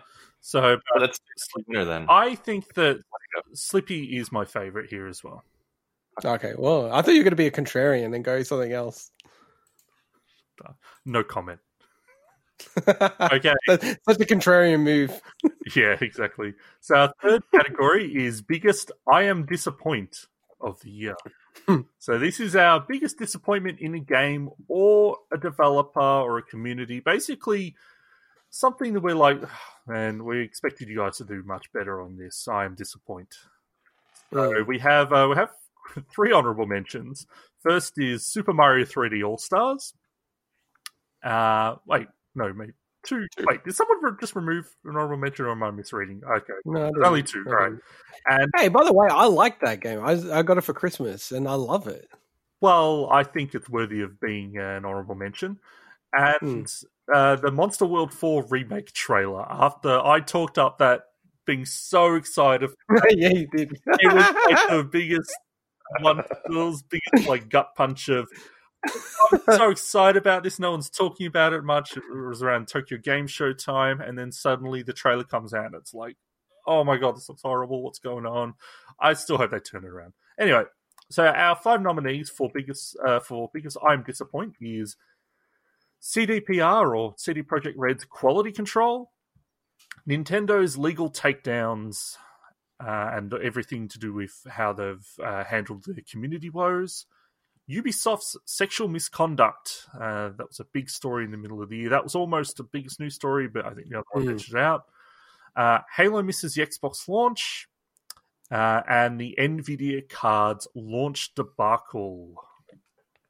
I feel like I know which one Mike's going to go for. No, see, I don't know. So they're all interesting in their own way, other than Ubisoft itself didn't have sexual misconduct, so that's phrased a bit incorrect. Well, it was the easiest way to phrase that. Then, yeah, I know. Come on, people that did or something. I know. I like how Mike adds nothing. He's like these YouTube commenters, adding nothing and just like this little comments. Actually, it wasn't Ubisoft themselves. Actually, okay. So I'm obviously tossing between the whole Nvidia issue. Only because I was looking forward to that one, but also the quality. And you were disappointed. That was probably, to be honest, I'm more disappointed at what happened with Cyberpunk. So, do we want to broaden quality control also out to like the CEO's handling of everything? Like basically, just the whole their mismanagement of that. Or I reckon, yeah. So everything from and look, I do acknowledge and understand the difficulty of launching something like that. But I still think it could have been managed better, and there should have been more delays, etc. And they should have stuck to their story of only launching a product when it's actually ready. But I understand it's a lot more complex than that when you start signing contracts and deals with the likes of Microsoft and Sony and whatnot. So I'm going to go with that one, I reckon. Even though I'm super disappointed that I couldn't get my hands on a graphics card. Still can't. So I'll just say again, with the Nintendo legal takedown, obviously there is disappointment there, but there's no surprise there. That happens every year. Well, it just all happened to kind of, I think, specifically with the Smash community stuff, that really reached a head. And it's still at that point, like, we don't know where it's all going to go from here. But because it's unsurprising, Nintendo have generally not been very supportive of the like competitive communities, and have also been super protective of their IP, as you know. I don't think that deserves to be considered, but I think it was still worthy of a nomination. Yeah, look, I think I do want to. I was going to suggest changing the name, and then Mike had his little comments, so I thought I better not. But yeah, I think the CDPR one. I wouldn't say quality control, because I think the devs and the QA team, they need the time to be able to build these things correctly, and they obviously are capable of making incredible things. It's the management, really. So, like, if that's CDPR's management, like, I think that's the clear winner for me. I've renamed it CDPR's mismanagement. Yeah. And I think it is such a disappointment. I mean, genuinely, you can't argue. It's definitely the most wanted, most looked after, most sought game of the generation. And it's just a complete debacle of a launch, like, for consoles. I think when you add in the crunch stuff, this is an easy winner. Well, yeah, you had 4 delays, crunch, the backing off, in the investor calls, they're saying, oh no, crunch is not a big deal. And then literally 1 hour later, they're emailing the whole staff going, oh, we're so sorry. I shouldn't have said that. Or it's just not a great year for CDPR's board and senior management. That's for sure. All right. So I think we've decided on a winner for that one. Not the kind of thing you want to win. No. Okay, so now we go to so we've got some dual categories, just like we had biggest big story and biggest small story. I've screwed myself up with this naming, but it's still worth it. Now we've got biggest face of the year and biggest heel of the year. So using wrestling terminology, biggest good guy, biggest villain, basically. So starting with biggest face of the year. So we've described that as person or company that did great stuff or gave away lots of free stuff. So we don't have any honorable mentions for this one. So there's 5. So first nomination is Epic Game Store for all the free games that they gave away, and essentially creating half of Intergot's gaming library. We have Xbox Game Pass because we're complete shills. And honestly, they've added crazy stuff in this year. This year it's just gone pretty crazy.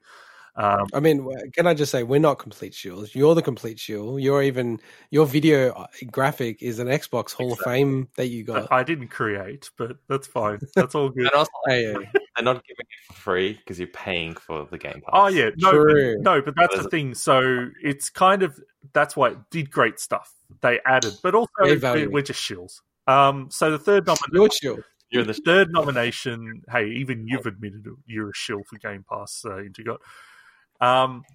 Third nomination is Fizzy, so that's the creator of Melee mod Slippy that we mentioned before.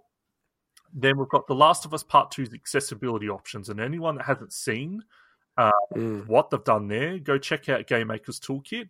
They did their roundup. Each year they do a video covering Mark Brown. He covers the accessibility and where they've gotten to this year and how the big titles have fared, and that game is crazy, the work they've done, and now I understand why it won the Game Award for it.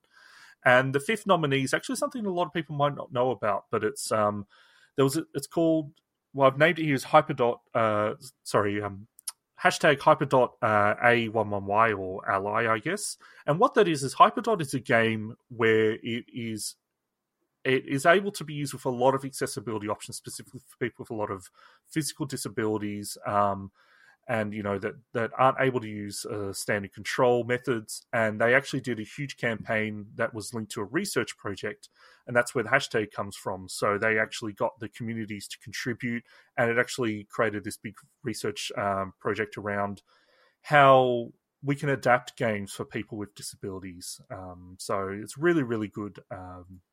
I guess project that they ran.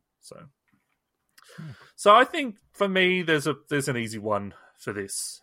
I got to give this to Fizzy, creator of Melee mod Slippy, because this guy, from all accounts, quit his full-time job. This isn't a, correct me if I'm wrong, Intergot, this is not a paid mod of any type. In any way. No, he did have Patreon. He had a Patreon, but you didn't need to pay to get access to this mod, correct? Yeah, so you did for the beta version, but yeah. So I didn't pay for it, and I've played it a lot or a bit. So considering the impact this has had for someone that has given their time, and essentially for, I'd say probably very little financial gain. I'm sure he's gotten support, but he didn't do this for that reason. No, it has revived an entire gaming community in a lot of ways. It is like the work that they've done is just amazing. And I know that Mike's probably not able to speak to it, and I haven't used the mod myself, but I just can't go past the fact that an individual has done this. To me, they're the good guy.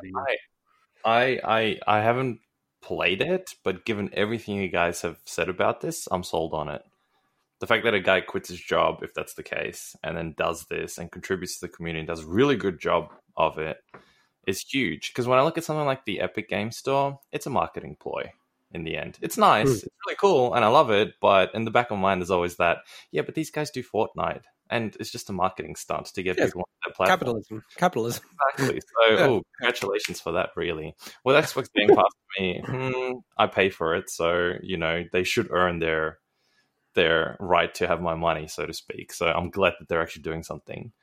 And the other categories I'm not familiar enough with. I think what happened with the accessibility options, it's really cool, but I think the impact is huge, but it's for a relatively smaller number of people in that sense. Well, so is the Melee. It's a hell of a bigger impact. Well, I guess that's the thing. That's the same as the Melee. It might be a small community, but I guess the impact is pretty big.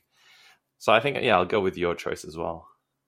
Well, can you give me an opportunity to convince you to change your mind? Nah. Okay, fine. What? So you know that I'm an Epic Game Store shill, so it probably surprise you that for me, the clear winner is The Last of Us Part 2's accessibility options. Now, okay, so let me lay out the argument. So these guys, and I'm not I haven't played Last of Us 1 or 2, right? So I'm not, a shill for Naughty Dog or anything like that. But I think it's pretty amazing to me that they're making this game. It's a huge game. It's taken so long.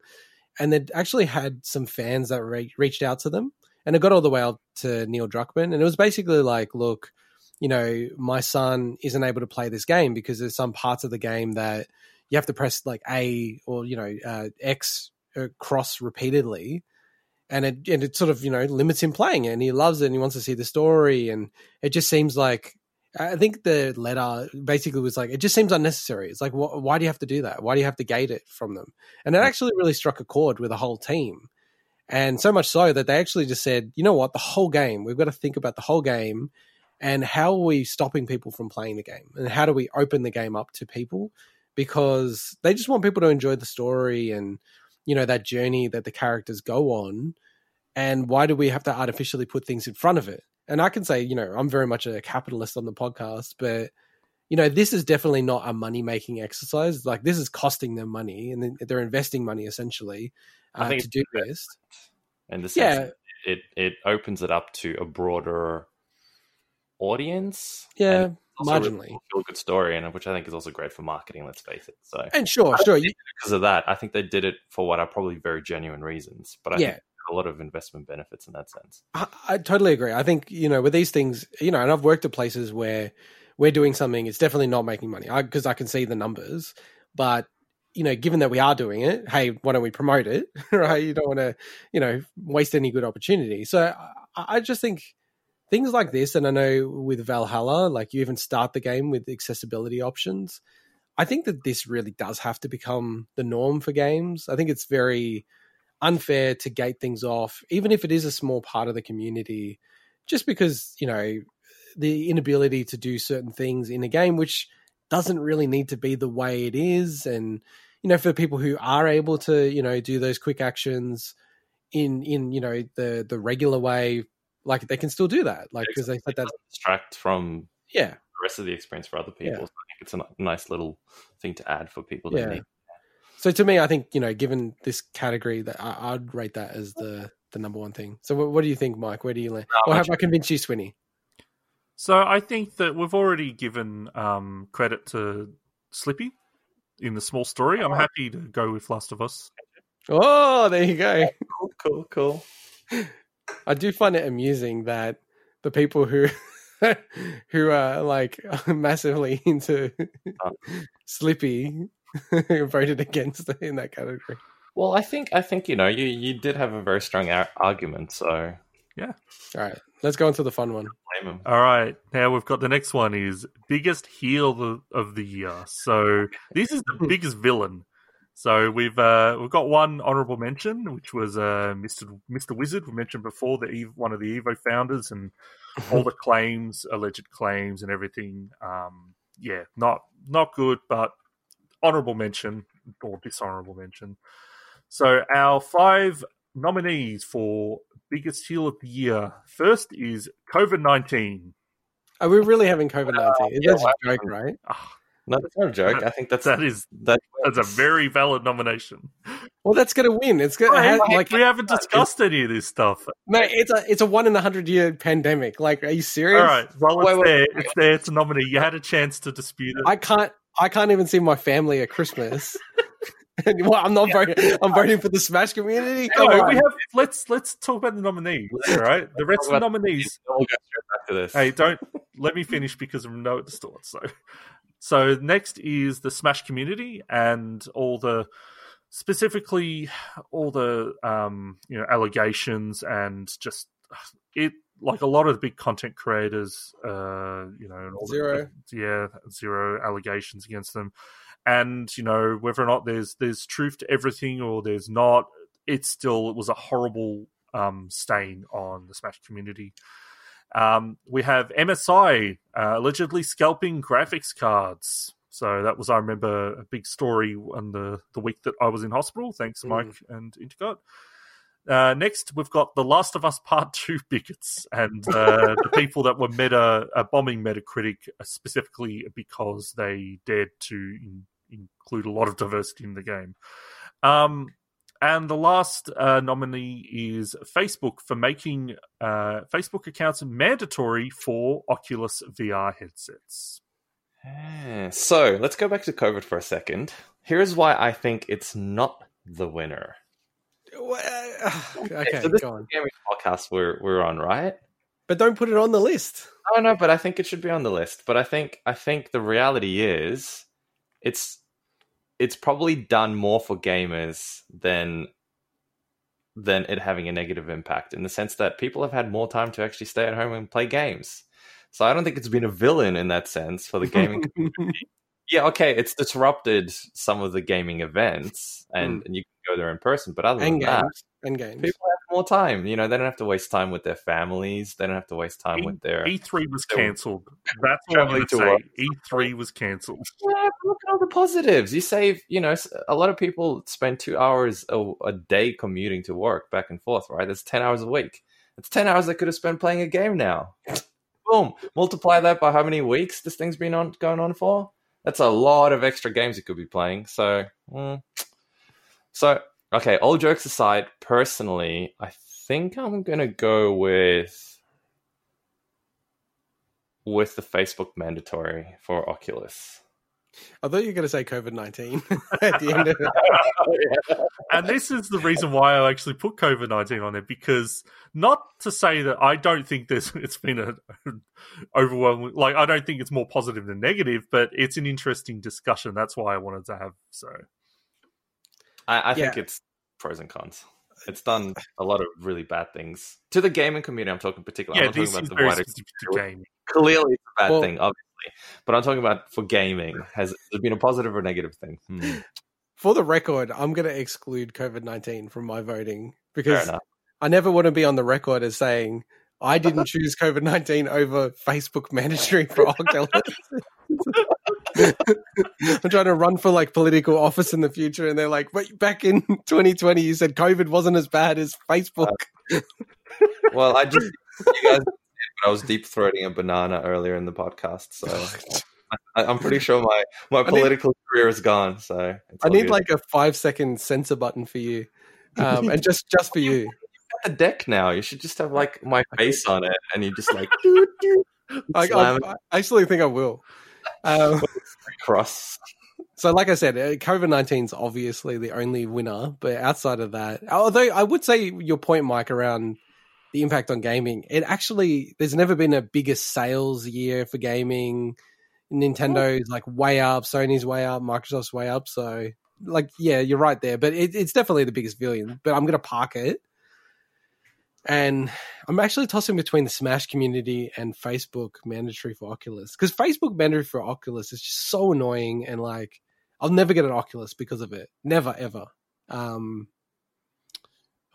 the Smash one's pretty massive because there's a lot of literally like content creators I'll watch that they're gone. Like they're just off you. They're off the face of the earth. And they were like the top, like Zero was the top Smash 4 player. You know, like these are top players in the competitive community as well, content creators. Yeah. Look, okay. So if we're kind of saying COVID-19 is almost like, well, it's unfair, and if we're talking about the rest of them, then I'm leaning towards the Smash community as well. Yeah, can we not say the Smash community? Can we call that like the Smash? What are they called? Perpetrators? No, but I think that there's a lot of people like. There's a lot of people out there that were also defending things. Like, I just think no, like, man, when you're checking Reddit at the time, yeah, you're right. They were. Now, there's a lot of people that are right to be cynical and say, okay, well, I'm going to wait to see facts. I'm not saying that. There's people out there that were actively saying that some of the stuff they were doing, which I will not mention, or alleged to have done, were fine. And it's like, look. Anyway, it was a really dark period for what is otherwise a great community. Yeah, it is. But in that case, you know, there's a lot of good there. Whereas I can't see any good in the Facebook making. Oh, there's no good at all. So basically, Facebook really, let's face it, want you to have a mandatory account. So when they control you in your virtual world, that they want you to spend as much time as possible. They are able to, as well as possible, keep you in there for as long as possible to serve you more ads and do whatever the hell they want to do. I think the implications to society down the track, VR becomes a big thing, are huge. There's going to be so many people are going to be so messed up. You could say that was the story as soon as they bought Oculus. You know, like... Well, it was. But I mean, that's the wider issue. Like, this specific thing we're talking about is them making it mandatory to have a Facebook account and replacing the Oculus accounts and everything. Just before we kind of just get too far into that, I just also want to make mention that the bigotry that came out of when The Last of Us Part 2's story leaked, that was disgusting. Like, it was absolutely disgusting what people were out there saying. And I'm not talking about people, when the game was released, criticizing... and constructively criticizing the issues they had with the game about it being too long and stuff. I'm talking about the people that were actively out there brigading against it because of the themes and the characters and everything. And that was disgusting. I don't think it's worthy of being biggest villain of the year, but that was touching that with it. Also because it's villain, not villains. No. Yeah, again, technicality. You can't bucket everyone into a single thing. Of course you can. Can't. Okay, the last Part 2 community. That's what these bigots do. A game, not just because of one particular thing. All right, so what do we say? I totally agree with what you're saying on the Last of Us stuff, Sweeney, by the way. So what? So wait, what's the winner? Smash? Or the loser? Well, let's say let's go for the one that there is no... Well, MSI, there's probably no good there, but let's go with Facebook, I reckon, because there's no good part to that. You know what I mean? It's like there's still good to the Smash community. The Last of Us Part 2 is still a great game that a lot of people loved. MSI, whatever. You know, COVID is... We said we kind of excluded COVID. Honest mistake with MSI. Yeah. All right. Cool. All right, let's get moving. All right. So the next category is... This one's an interesting one. The biggest big week in gaming game of the year. So what that means is the game we talked about and covered the most on the podcast. It's like, okay, if we were going to say what game would we put as, I guess, the symbol of the podcast for what, you know, we started mid-year, but basically there's still been a lot of games that we just talked about over and over and over again. Yeah. That's what this is. So we've got a couple of honorable mentions. One is Tales of Vesperia, because I've talked about that heaps, and you talked about Rocket League a lot. But our actual nomination, Super Smash Bros. Ultimate, Cyberpunk 2077, Control, Halo Infinite, and Animal Crossing New Horizons. It's obviously Smash Brothers. You guys won't shut up about it. So, okay, I have a different view. I think... You have a different view. Okay, let's hear it. I think there's a recency bias around Cyberpunk, but we actually weren't talking about Cyberpunk that much earlier in the year, even though we knew it was coming. To me, I reckon the game that we should pick is Control, because the fact that we talk about Control so much, I know, and it didn't come out this year or anything. Mike, you guys talk about Smash Bros. Literally every episode. There's something on it. no, but Mike, there was a whole period of time where we didn't talk about Smash Bros. Where there just seemed to be a new story, whether or not it was. There's a new story about Control, or we're talking about Control because it's now on discount, or it's like it just happened to be mentioned all the time across like our 24 episodes. I reckon you could say Control was probably mentioned on at least 50% of them. Well, then Control it is. All right. And I'm always saying, I really want to play this game. I got to play this game. And you still haven't played it. What? I bought it. All right. It is really cool. That was an easy one. All right. The next one is biggest pandemic time sink of the year. So this is a category that hopefully we'll only ever have to include once in these yearly awards. Yes. Not in an inaugural one, I don't think 2021 is going to be much better. So these are games that we played a lot in 2020 that were essentially perfect for relaxing and wasting a lot of time because a lot of us had a lot more time because we couldn't go anywhere.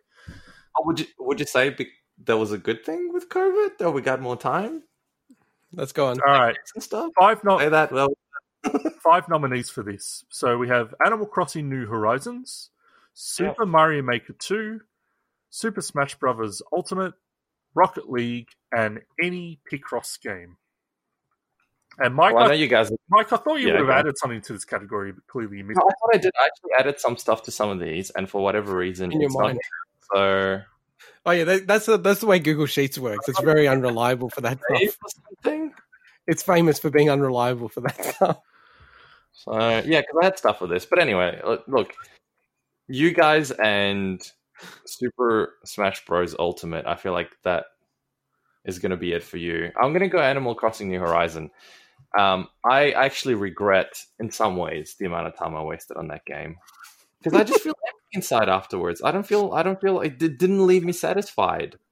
It left me feeling like I went to the pokies or something, and I gambled at a casino, and I left with all that time wasted. It just didn't leave me satisfied at all. I regret wasting that time on that game. The only good thing about it was the cool co-op thing with my girlfriend. That was awesome. So I'm going just like I did with Ultimate Marvel's Capcom 3, I'm going to represent the community here. And I'm also going to say Animal Crossing New Horizons.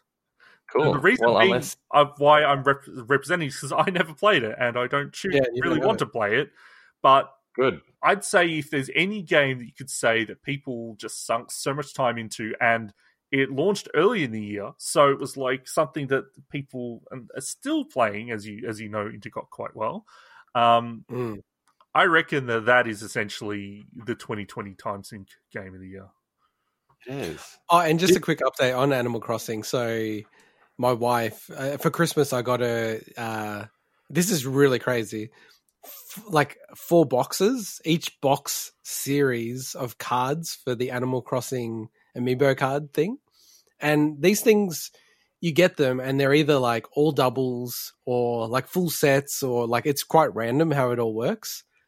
So it's like 400 cards in total. And she opened them all up on Christmas Day. She said it was actually the best Christmas present she's ever received. Wow. And she actually got all 400. And I was like, so thankful, man. Awesome. Like, that is awesome. The amount of money, it's so expensive, this stuff. It's like ridiculous. So I'm just so glad she's got them all. So now she's got the complete set because she's very... Well, problem now? The Amiibo cards... Mike, you cut out. What did you say?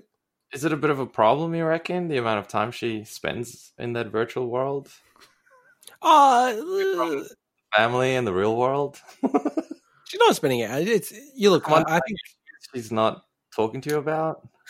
I think we need to have a whole segment on your ideas around investing time into games and wasting times into games. No, I'm just curious. Like, at what point does it become a bit of an addiction? Okay, are we all right? Let's not spend too long on this because Animal Crossing Amiibo cards are also nominated in a category coming up. Yeah, true. All right. So yeah, Animal Crossing was definitely always going to be my number one in that category. That was the first one that we all agreed on. Yep. Nice. Okay. Was it? Oh wow. Okay. Okay. So next one is biggest game none of us played of the year. So pretty straightforward. We didn't play any of these. So now, I think, Mike, you put here COD Warzone. I mean, technically, I think the standalone launched this year, but I think the original Warzone launched with the Modern Warfare remake, I think, last year. But I think it's still worthy of putting in as an honorable mention. And I could be wrong about the whole launch of that as well.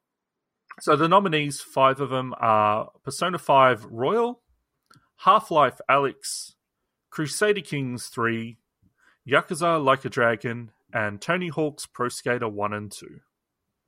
To me, the clear winner is Half-Life Alyx. Yeah, I agree. I actually feel that if I had played it, it would probably be the game of the year for me. Easily. As I said a few weeks ago, I went back to play Half-Life. And it's been interesting because playing Half-Life 1, which came out in 98, Swinny, and then Mario 64, which came out in 96, like Half-Life is just still so good. It's not clunky at all. Whereas Mario 64, you know, and it's a high bar, but it is a little bit clunky now, like playing through it. So Half-Life's just amazing. Half-Life for me, easily. And then Persona 5 Royal, like, only for the fact that Persona 5 is a very old game now. Like, yeah, that would have been up there as well. Yeah, I agree. Half-Life Alyx it is. And Warzone did come out last year, but it was a part of Modern Warfare last year. So it got released by itself this year. Okay, next category is biggest waste of money of the year. Now, this doesn't mean that it's not inherently negative. It could be something that we just admit that we wasted a lot of money, but it doesn't mean that we regret it. But then it could also be something we regret. So it's a bit of a mix. So we have 2 honorable mentions. We have the Cyberpunk Collector's Edition.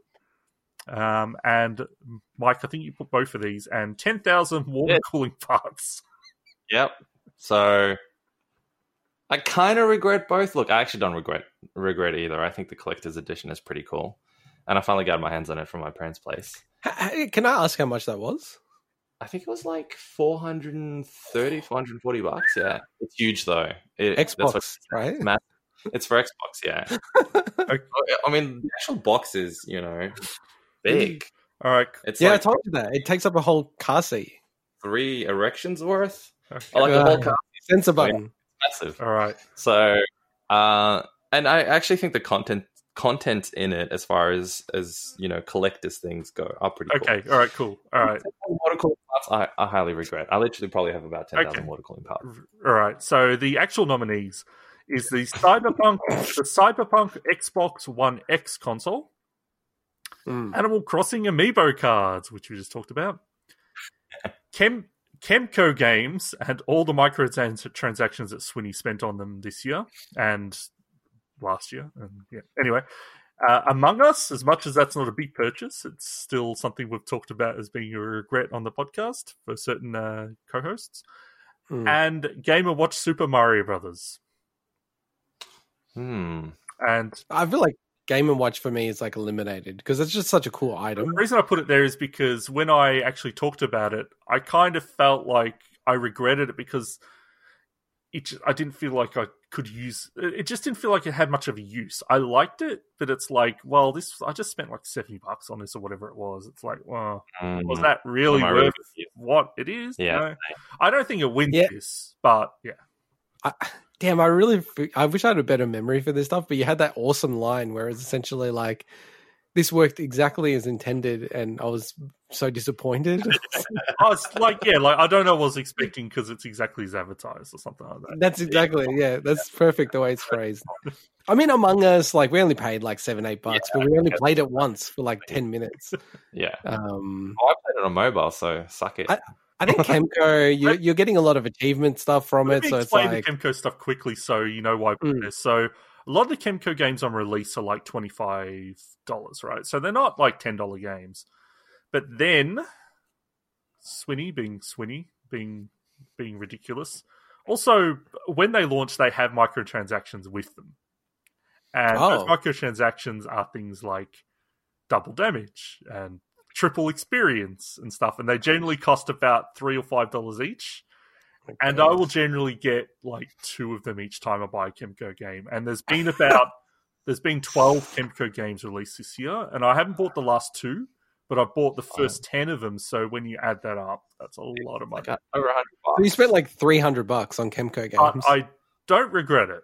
I like the hesitation. Yeah. That's the same as you probably for Animal Crossing Amiibo cards. You don't regret it, right? I think it's cool. Your wife enjoyed it. What's to regret about it? Yeah, I don't have buyer's remorse. It's a big money sink, but like then again, she said it's like the best present she ever got. Exactly. So I think it's an investment in Okay. her love. It has to be the Xbox One X console. Well, I don't regret it though. That's the No, thing. but this So I isn't don't know. that regret as much. It's like Big waste of money sink. Yeah. Oh, it's probably definitely that one. I haven't even opened it. So the fact that you But it's also a console and never run it properly. exactly because it won't run it properly. So what's the point of even opening it? It's got to be the number one, dude. It's I got will to open it and actually use it as a console, but at the moment I just CBF'd. Can you do an unboxing on our channel and destroy it? Destroy it. Do you want me to actually get a baseball bat, take it out the back? Just fake it. Just fake the destruction. I'm of it. happy to say the Cyberpunk Xbox One console, but I don't want to. If Mike doesn't want that, I don't want to do it. So. I can't pick the other ones. So this is the only look. Actually, probably the Game & Watch. I wasn't super disappointed, but I don't think it was worth it. But it wasn't as much as the console, which was like what $400 something bucks. So yeah, I'm gonna go with the console. I think that's All right, cool. done. All right, the next one. All right, now we're up to. Oh no, actually, there's one more before we get to those. I was about to say character specific, the co-host specific ones. So the next one is biggest mic drop of the year. So this is basically the biggest surprise, the biggest announcement that we're like, oh, what? That happened? Like, what the hell? So there's a couple of honorable mentions here, and I'll explain why I think they're honorable mentions. So first is Mass Effect. That was a great announcement, but I don't think it was a surprise. So that's why I don't think it's really a mic drop. And Perfect Dark, while it was a surprise, none of us were like, okay, that's the best announcement ever or anything like that. So the 5 nominees, first is Sephiroth in Smash Brothers, which was a great announcement of the Game Awards. I almost think that Steve should be in instead of Sephiroth. The reason I chose Sephiroth over Steve, because I thought about it, was Steve. We expected Steve. Yeah, that's true. I said Steve's almost guaranteed. Yeah. So, whereas nobody, yeah, okay. we didn't honestly expect Sephiroth. So that's true. The next one is Demon's Souls Remake. While I would say that was rumored in some way, it was still, I think, a good surprise, especially as a launch title. Mario 3D All-Stars. I'm kind of, now I think about it, that one was like super like rumored for so long. So yeah, we were arguing about it. You're going, it's guaranteed. I don't know. I'm almost willing to swap Mass Effect in for there. But yeah, can we put Mass Effect in for that? That's good. I don't think Mass Effect's going to win, but I think it's a more worthy nomination now I think about it. Hey, don't juke the numbers. Okay. Don't manipulate. Avowed, which honestly, I think a lot of people are probably like, wait, what is Avowed? Because it came in the middle of all this stuff happening. So Avowed is the big Obsidian, RPG that they announced in one of the Xbox digital shows. So that's basically the next big Obsidian RPG, and it looks poised to kind of be a big, possibly first-person RPG along the lines of something like a Skyrim or something, which is interesting now that Microsoft also own Bethesda, but that's a different thing. So Avowed was a great announcement, and something that I keep forgetting was announced this year, which was Final Fantasy 16. So I don't know where I fall with this one. I love Sephiroth and Smash, but I think I'm almost thinking that Demon's Souls Remake is probably the best thing here. That's my one. That caught me by surprise, and damn, it was good. I'm going to go Final Fantasy 16. I think, although, it seems obvious, right? There's going to be a 16, just the way it was announced, and then also the fact that it is a bit more of a going back into the franchise's history. And I think it's kind of like a change that most people wanted. So yeah, I'm saying 16, but I think Demon's Souls, the good thing about it is it seems like a great game. So cool. It's amazing. All right. Now we've got 3 categories that are specific to us each. So a host specific category, starting with me, of course, because, I'm the best, is Sweeney's biggest Smash main of the year. So we've mentioned it in passing before, but I tend to play a lot of characters in Smash, sometimes to the detriment of not learning one well enough. But as do I. You do, but you don't consider them all your mains. Like, No, that was a joke. I basically only play Inkling. That's true. Actually, I didn't pick up on that. All right, I'm an idiot. So I had to limit this obviously to 5. There were some honorable mentions. Peach, which I did play quite a bit during the year, but that's one of my older mains. And Ike is my main from Brawl that I play quite a bit, but nothing compared to the next 5. So the 5 nominees are Byleth, Terry, Hero, Cloud, and Corrin.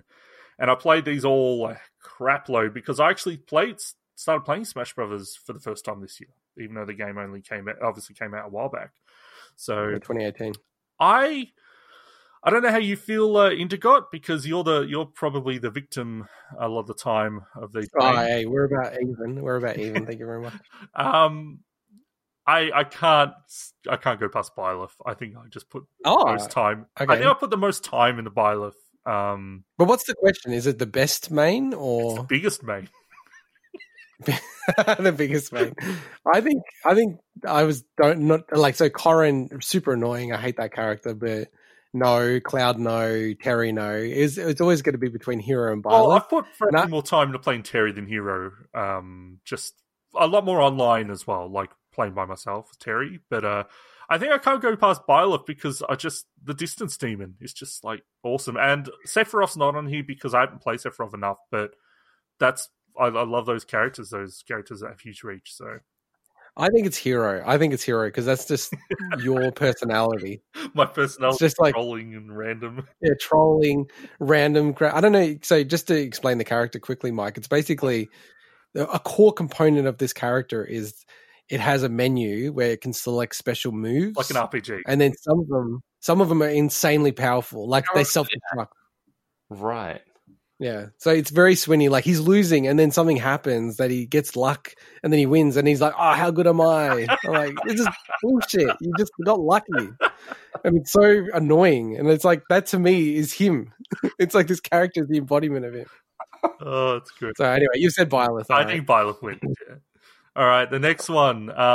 Did you guys want to introduce these ones or you want me to introduce them?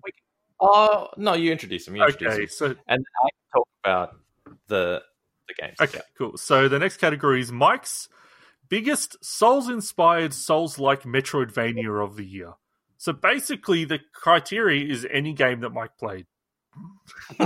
Pretty much. Which is 90% Souls-like Metroidvanias. So it doesn't mean every one of these is Metroidvania or Souls-like, but basically any of the games kind of fit. So the 5 nominees are Blasphemous, Morbid, The Seven Acolytes, Vigil, The Longest Night, Demon Souls, as in the remake, and Sultan Sanctuary. And by the way, these all didn't have to come out this year. It's just the games he played. Yeah, correct. So this was a tough one, but I'll get straight to the point. It was a toss between Blasphemous and Demon Souls. I love Sultan Sanctuary. Finally played it. It's been out for a while. Amazing game. You guys should absolutely play it. Morbid, wasn't a big fan in the end. Didn't end up finishing it. Vigil, still playing it. It's not bad. Bunch of bugs. Demon Souls, amazing. But I think ultimately Blasphemous was the one that caught me by surprise. And I enjoyed the most. And I do believe you played this one as well, Swinny? Yeah. On Xbox? No, I've got it on... I played all of these other than Demon Souls. I've got it on Switch, Blasphemous. I've only played the early part of it, but it's really good. It's really, really cool, yeah. I love the art in it. Great gameplay, really cool game. Caught me by surprise. So I'm going to go for that one. Sorry, Demon Souls, as much as I love you. You've won too many other awards. Cool, Blasphemous wins. All right. So the next host-specific category is Intergot. So it's Intergot's biggest amiibo of the year. So basically his favorite amiibo that was released in 2020. So the nominees are Joker, Hero, Dark Samus, and Richter. So I actually went back to double check all of these got released this year because there were some re-releases. I mean, the amiibo cards for Animal Crossing are a re-release, so I'm not counting them. I was actually surprised it was only 4 because there were so many amiibo announcements this year, but a lot of stuff was released late last year, and then a lot of things are getting released next year. Well, also, including I did originally say you could include the announcements, but I think you wanted to make it specific to release. I want to keep it pure. I like all of these amiibo are really, really cool. Like I could make a case for any of them. Maybe Richter is probably the clear fourth. Hero, very, very cool amiibo, but I don't have a massive, like attachment to Dragon Quest. No, I'm even getting the name wrong. You got it. It's definitely between like Dark Samus and Joker, but it's really close because I'm much more attached to the Metroid franchise. Obviously not Dark Samus because I haven't gone through the Prime games yet, but I have to give it to Joker. Like if you see that amiibo, it looks insanely cool. Like it's just an incredible little figure. So that's my number one. Next year there's heaps coming out, so this is going to be a competitive category. Cool. All right. And just while we're doing it on the run, can we skip to the added category before we get into the final two? Yeah, that's fine. So we just wanted to talk about essentially the biggest Don't Forget Me games. The games that haven't actually been nominated for anything, so we just wanted to kind of give them a bit of a shout out. So the first was Kentucky Route Zero, and the last episode of that was released in 2020.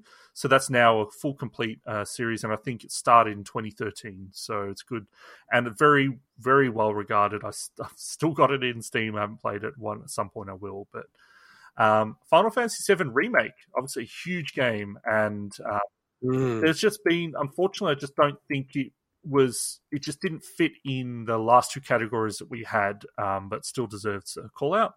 Next is Maneater, which is a very, very fun game that I've watched a lot of footage of. I've played myself. I don't know if any of you guys have played it. No, I like it, man. Yeah, so that looks really, really fun, where you're a shark, doing shark things. Destiny 2 Beyond Light, huge expansion. Apparently, I don't know how well it's been received, but it's Destiny 2 is obviously a huge game, but it didn't really fall into any categories. And the last one is probably even the biggest game here, is Ghost of Tsushima, which, Mike, you definitely played. yes. Yeah, it's that game is almost like perfect for Swinny. I love my third person, but perfect for Swinny, but Swinny doesn't. Swinny don't have a PS4 or PS5. No, he's an Xbox fanboy. Yeah, you're just going to skip the PS4, right? Because the PS5's got the backwards compatibility. So yeah, but we'll talk about it before. I actually really want to get a PS3 first, so I can catch up on some of those games. So Ghost is like a game that's built for you, man, because you know Japanese, and I haven't played it, but people that I respect sort of go, "Hey, this game is basically a better Assassin's Creed, but set in feudal Japan." And I'm like, "Wow, this sounds like the perfect game for Sweeney." Oh yeah, I would. Yeah, I'm going to give it the nod. I think it's like such a massive game, and we don't talk about it at all. This is not an actual category. I wasn't going to select the winner from it. Oh, I am. Okay, let's go with that. Okay, you're right, Tsushima. There you go. I'm going to go with Final Fantasy VII Remake because, to me, it's also the biggest regret of this year. I was looking forward to that game for many, many years since it was announced. And then I got my hands on launch day, and I played it for a little bit, and then life got in the way, and I stopped. And I'm like, what the hell? It's an amazing game. And I just never got back into it yet. So now I'm waiting for a patch for PS5. You should have put that in the games we haven't played of the year because you really probably should have put it there, actually, yeah. Right. Well, I played it. I just didn't play it enough. Okay. So that's the one for me. What are you going to go, Swinny? I already said Ghost of Tsushima. I was going to spend long on this, so there we go. All right. Our last two categories. So we've got, this is another pairing. Biggest small game of the year. So it's our favorite small game of the year. When I say small game, it's a game small in scope, small in, it's generally indie titles. Some may be published by big names, but they're generally small games that don't take a lot of time. Well, one does take a lot of time, but anyway, they're generally smaller experiences. And then we'll obviously have the biggest big game of the year to round it out. But for biggest small game of the year, we have one honorable mention. I put Monster Viator. That's actually a Kemco game, but I actually think it's a fantastic game. It's interesting. We've got Monster Sanctuary as a nominee. Monster Viator is actually kind of similar in a lot of ways, where you're collecting monsters in an RPG format. But our nominees for biggest small game of the year is Tell Me Why, Dontnod's cool episodic supernatural story, Monster Sanctuary, Crosscode, Mortal Shell, and Call of the Sea, which I don't know how Call of the Sea actually got on here because I didn't. I shoved it on there because I thought it looked cool, and you gave a really good review of it. Well, while you're caressing your PS4 in the video, but that's interesting. I like Call of the Sea. I don't know if I'd put it up against any of the rest of these though. So, okay. But so I don't know. Where do you want to start? Intergot? So I feel like this is unfair, but because I haven't played Crosscode, I had installed it and then I uninstalled it because I'm like, I've really got to play these games of some other year and catch up to you guys. Sorry, clarify. Crosscode is on this year because it was released on consoles this year. That's why. Oh, that's a bit of a cheat. I feel like Monster Sanctuary, just because part of the intention of the biggest small game is to shine a light on games as well. And I feel like that game just doesn't have any light shone on it at all. And it's a really cool game. It's a really cool game. Like you ended up giving it like 8.5 in the end, and I gave it like 8. So yeah, Mike. Well, unfortunately, I haven't played anything other than Mortal Shell, so kind of have to go with that one. This does make it a little problematic. This is going to be a problem, yeah. I have to go Crosscode. Okay. Crosscode is just that game, Mike. Yep. I reckon you'd love Crosscode a lot. Okay. What's it about? Crosscode. I like how Swinny's putting Crosscode as the winner in the dark. I'm not the one putting. Don't accuse me of doing that. I'm not the purple square. Apologies. Mike, this douchebag, he's just going. So, Mike, winner. Crosscode is like a top-down 2D action RPG, but it's set in an MMO world, but just from a story standpoint. But it's absolutely fantastic, and it's got not only great like action gameplay, but its puzzles are just so well done, and it's a fantastic game. I cannot recommend Crosscode enough. Monster Sanctuary, I think, is a fantastic game, but to me, Crosscode is to me the best small game of the year. The problem with Crosscode is that it's a long game. It's like 40, 50 hours, yeah, right? It's not a short game. So if we're talking about a smaller experience, well, Monster Sanctuary is also not a short game. No, it's probably just as much, to be honest. Whereas the other ones, like Mortal Shell, I've heard isn't super long, but Tell Me Why and Call of the Sea are definitely smaller experiences. So I don't think that's something we should judge it on. It's probably more so small in terms of it's not a big AAA title. Yeah. Correct. All right. See, I would put the Messenger in here if it was this year and if we're allowed to put stuff that we played this year.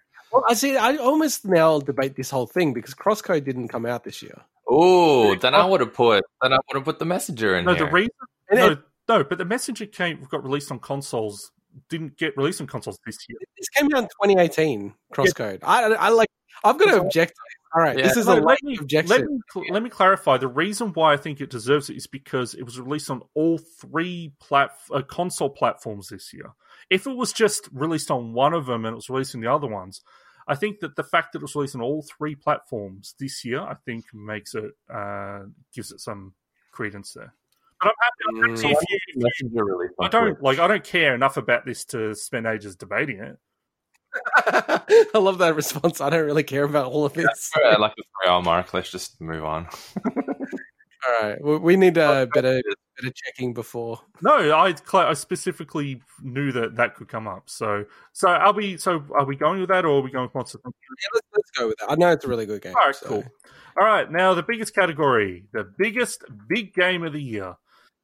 Now, as I mentioned at the top, not all of us have played these games, so this is more about what we think the overall biggest release of the year was. What moved the needle? What was the game of 2020? But we did limit it generally to things that were released in 2020, although on the honorable mentions, I'll mention there is an exception there. So there's actually 4 honorable mentions. So first is Flight Simulator. Second is Doom Eternal. Third is Among Us, which was the exception there, just like the Game Awards. And I also added Genshin Impact because that was a huge game this year, but it's an honorable mention just because I don't think it fits with the rest of the field. So, the 5 nominees are Animal Crossing New Horizons, Cyberpunk 2077, The Last of Us Part 2, Fall Guys Ultimate Knockout, and Hades. Who wants to open the floor? Cyberpunk. I feel like Among Us probably should replace Fall Guys, but I don't think for me either of those would be my biggest big game of the year. Me neither. It's Cyberpunk, obviously. I do think it's between Animal Crossing, Cyberpunk, and The Last of Us, personally. I agree. It's definitely between one of them three. But which one? It's hard. I could make a case for all three. Like, I really could see Last of Us. I'm the only one that's allowed to actually even vote on this because I'm the only one that's played all three. So... No. We already said at the start, it's not about playing the game. It's just like the impact. As I get it. The one thing to remember with Animal Crossing is, and I know you guys probably haven't, done this, but just for anyone that might be listening, is just remember that came out at the start of the year. So the fact, the pandemic, yeah. So whereas like Last of Us Part 2, I guess like it was around the middle, that was earlier, but Animal Crossing has essentially, I think, still kind of been in the ether and been a thing for almost the entire year, I think. Whereas Cyberpunk is obviously just not its fault is at the end of the year, but it's tough. It's super tough because you could make a huge argument for each of the three. Personally, I think it's between Animal Crossing or Cyberpunk. It's but the thing is, I feel like Last of Us. I don't know. I'm really big on thinking about what is this going to look like in 5 years when you look back at it. Like that's important to me because I feel like that's kind of the point of what you're trying to say with these things, the legacy stuff, right? And Animal Crossing, I think it's a fantastic game, but I do acknowledge even your point, Swinny. It's probably not the best Animal Crossing game. Like even New Leaf is better of an Animal Crossing game than New Horizons so far with what they've done with the DLCs and all of that kind of stuff. Last of Us Part 2, I feel like eventually probably will go down as the best game of this generation. That was meant to be Cyberpunk. Correct. Yeah. Well, maybe it still will. When they are we going to take some negative points for the fact that Cyberpunk essentially didn't deliver on or it delivered a very flawed experience for a lot of people? Oh, God, this is a really, really tough, actually. I do think ultimately, the thing with Cyberpunk, because Witcher 3 released with massive bugs on consoles. It did, but it still ran well. That's the problem. Like, not the problem, but that's the difference. Is it still ran well? It didn't run like a pile of crap on base consoles. Well, it wasn't. You know what I mean? Like it's kind of I do. The biggest game is also it's a little too open for. That's why the fun of it. Yeah, you can view it from so many different angles because I think The Last of Us as an experience was still one of the most memorable experiences I had and was one of the most polished experiences. Maybe think about it like when you think of the year, 2018, 2019, 2020, what was the one game you could say like was this is 2020? Yeah, for me it's Cyberpunk, but again, it's tainted because I'm playing it now. Shouldn't that be for like the year 2077? You idiot. I'm now switching my vote. I'm switching my vote to Animal Crossing because now when I think about it, like in the future, I think like the funny thing about Animal Crossing, it came out pretty much at the start of the pandemic when it hit the Western world. And it's almost the antithesis of the pandemic. It's all about, this beautiful little island and you're getting other people to come and, it's all socializing and people. It's kind of like the opposite of the pandemic.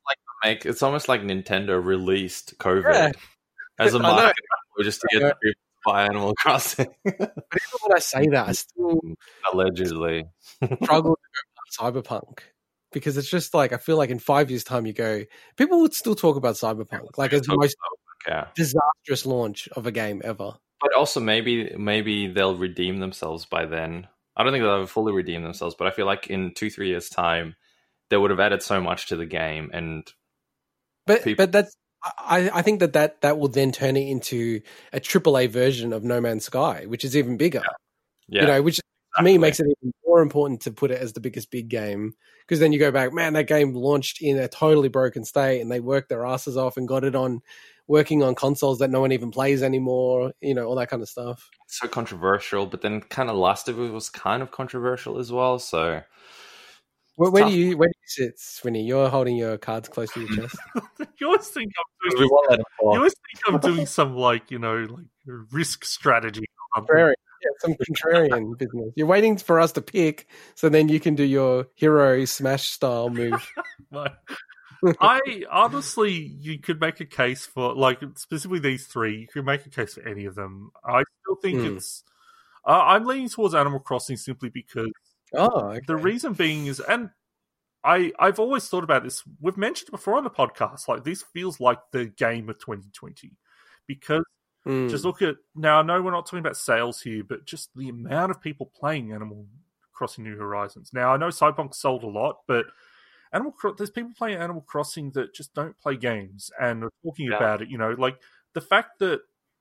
I know this is very specific to, different friendship groups and, the people that you generally, hang around with. But, the fact that, all the partners are people also playing the game as well as the... I just think that... And when you add it in with the fact that we're in, during the pandemic and kind of, Melbourne especially was in a lockdown and stuff, it just kind of... It feels like the perfect game for this year, for the absolute crap hole that has been 2020. Animal Crossing has been, and this is coming from someone that hasn't even played it and has no desire to play it because I've had my fill of Animal Crossing. You're antisocial with Double to Nomori, No, anyway. But I think this. I gotta say that I reckon it's the game of 2020, and that's coming from someone that loves CD Projekt Red's games. So you've steered me towards that because. It just made me think, actually, Mike and I were in a group chat with our partners and some other people just on Animal Crossing. Yeah. And hey, my island's selling it, for this amount of dollars or bells. And, everyone jumped on, crazy stuff. We don't have a Cyberpunk group chat or a Last of Us Part 2 group chat. So yeah, my partner played it quite a lot, probably more than me. Her sisters got into it. Yeah, okay. I'm swayed as well. Yeah, it's unanimous now. It's unanimous. Animal Crossing. Animal Crossing New Horizons is the biggest big game of the year for 2020. Congratulations. Spreading COVID, Nintendo.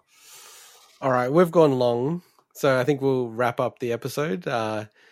If you do enjoy the podcast, make sure you like, subscribe, tell a friend, buy our merch, jump on our Patreon, do all that stuff. Yeah. That we all have, of course. And we will be back next week. Next week, I forgot what we were going to cover. What we were going to cover, Swinny? Well, we haven't decided yet because we're going to cover Donkey Kong Country on the 10th episode. No. So what we're going to cover is our New Year gaming resolutions. That's right. Yes. Playlist games. I'm really going to be interested because we've never actually got Mike on the record. Swinny does this normally, but it's going to be fun to see Mike actually go, okay, these are the things I'm going to do from a gaming perspective. I'm sure it's going to be fun. And we're going to track his progress, all of our progress through the year. So join us then next week. Bye-bye. See ya. Ciao.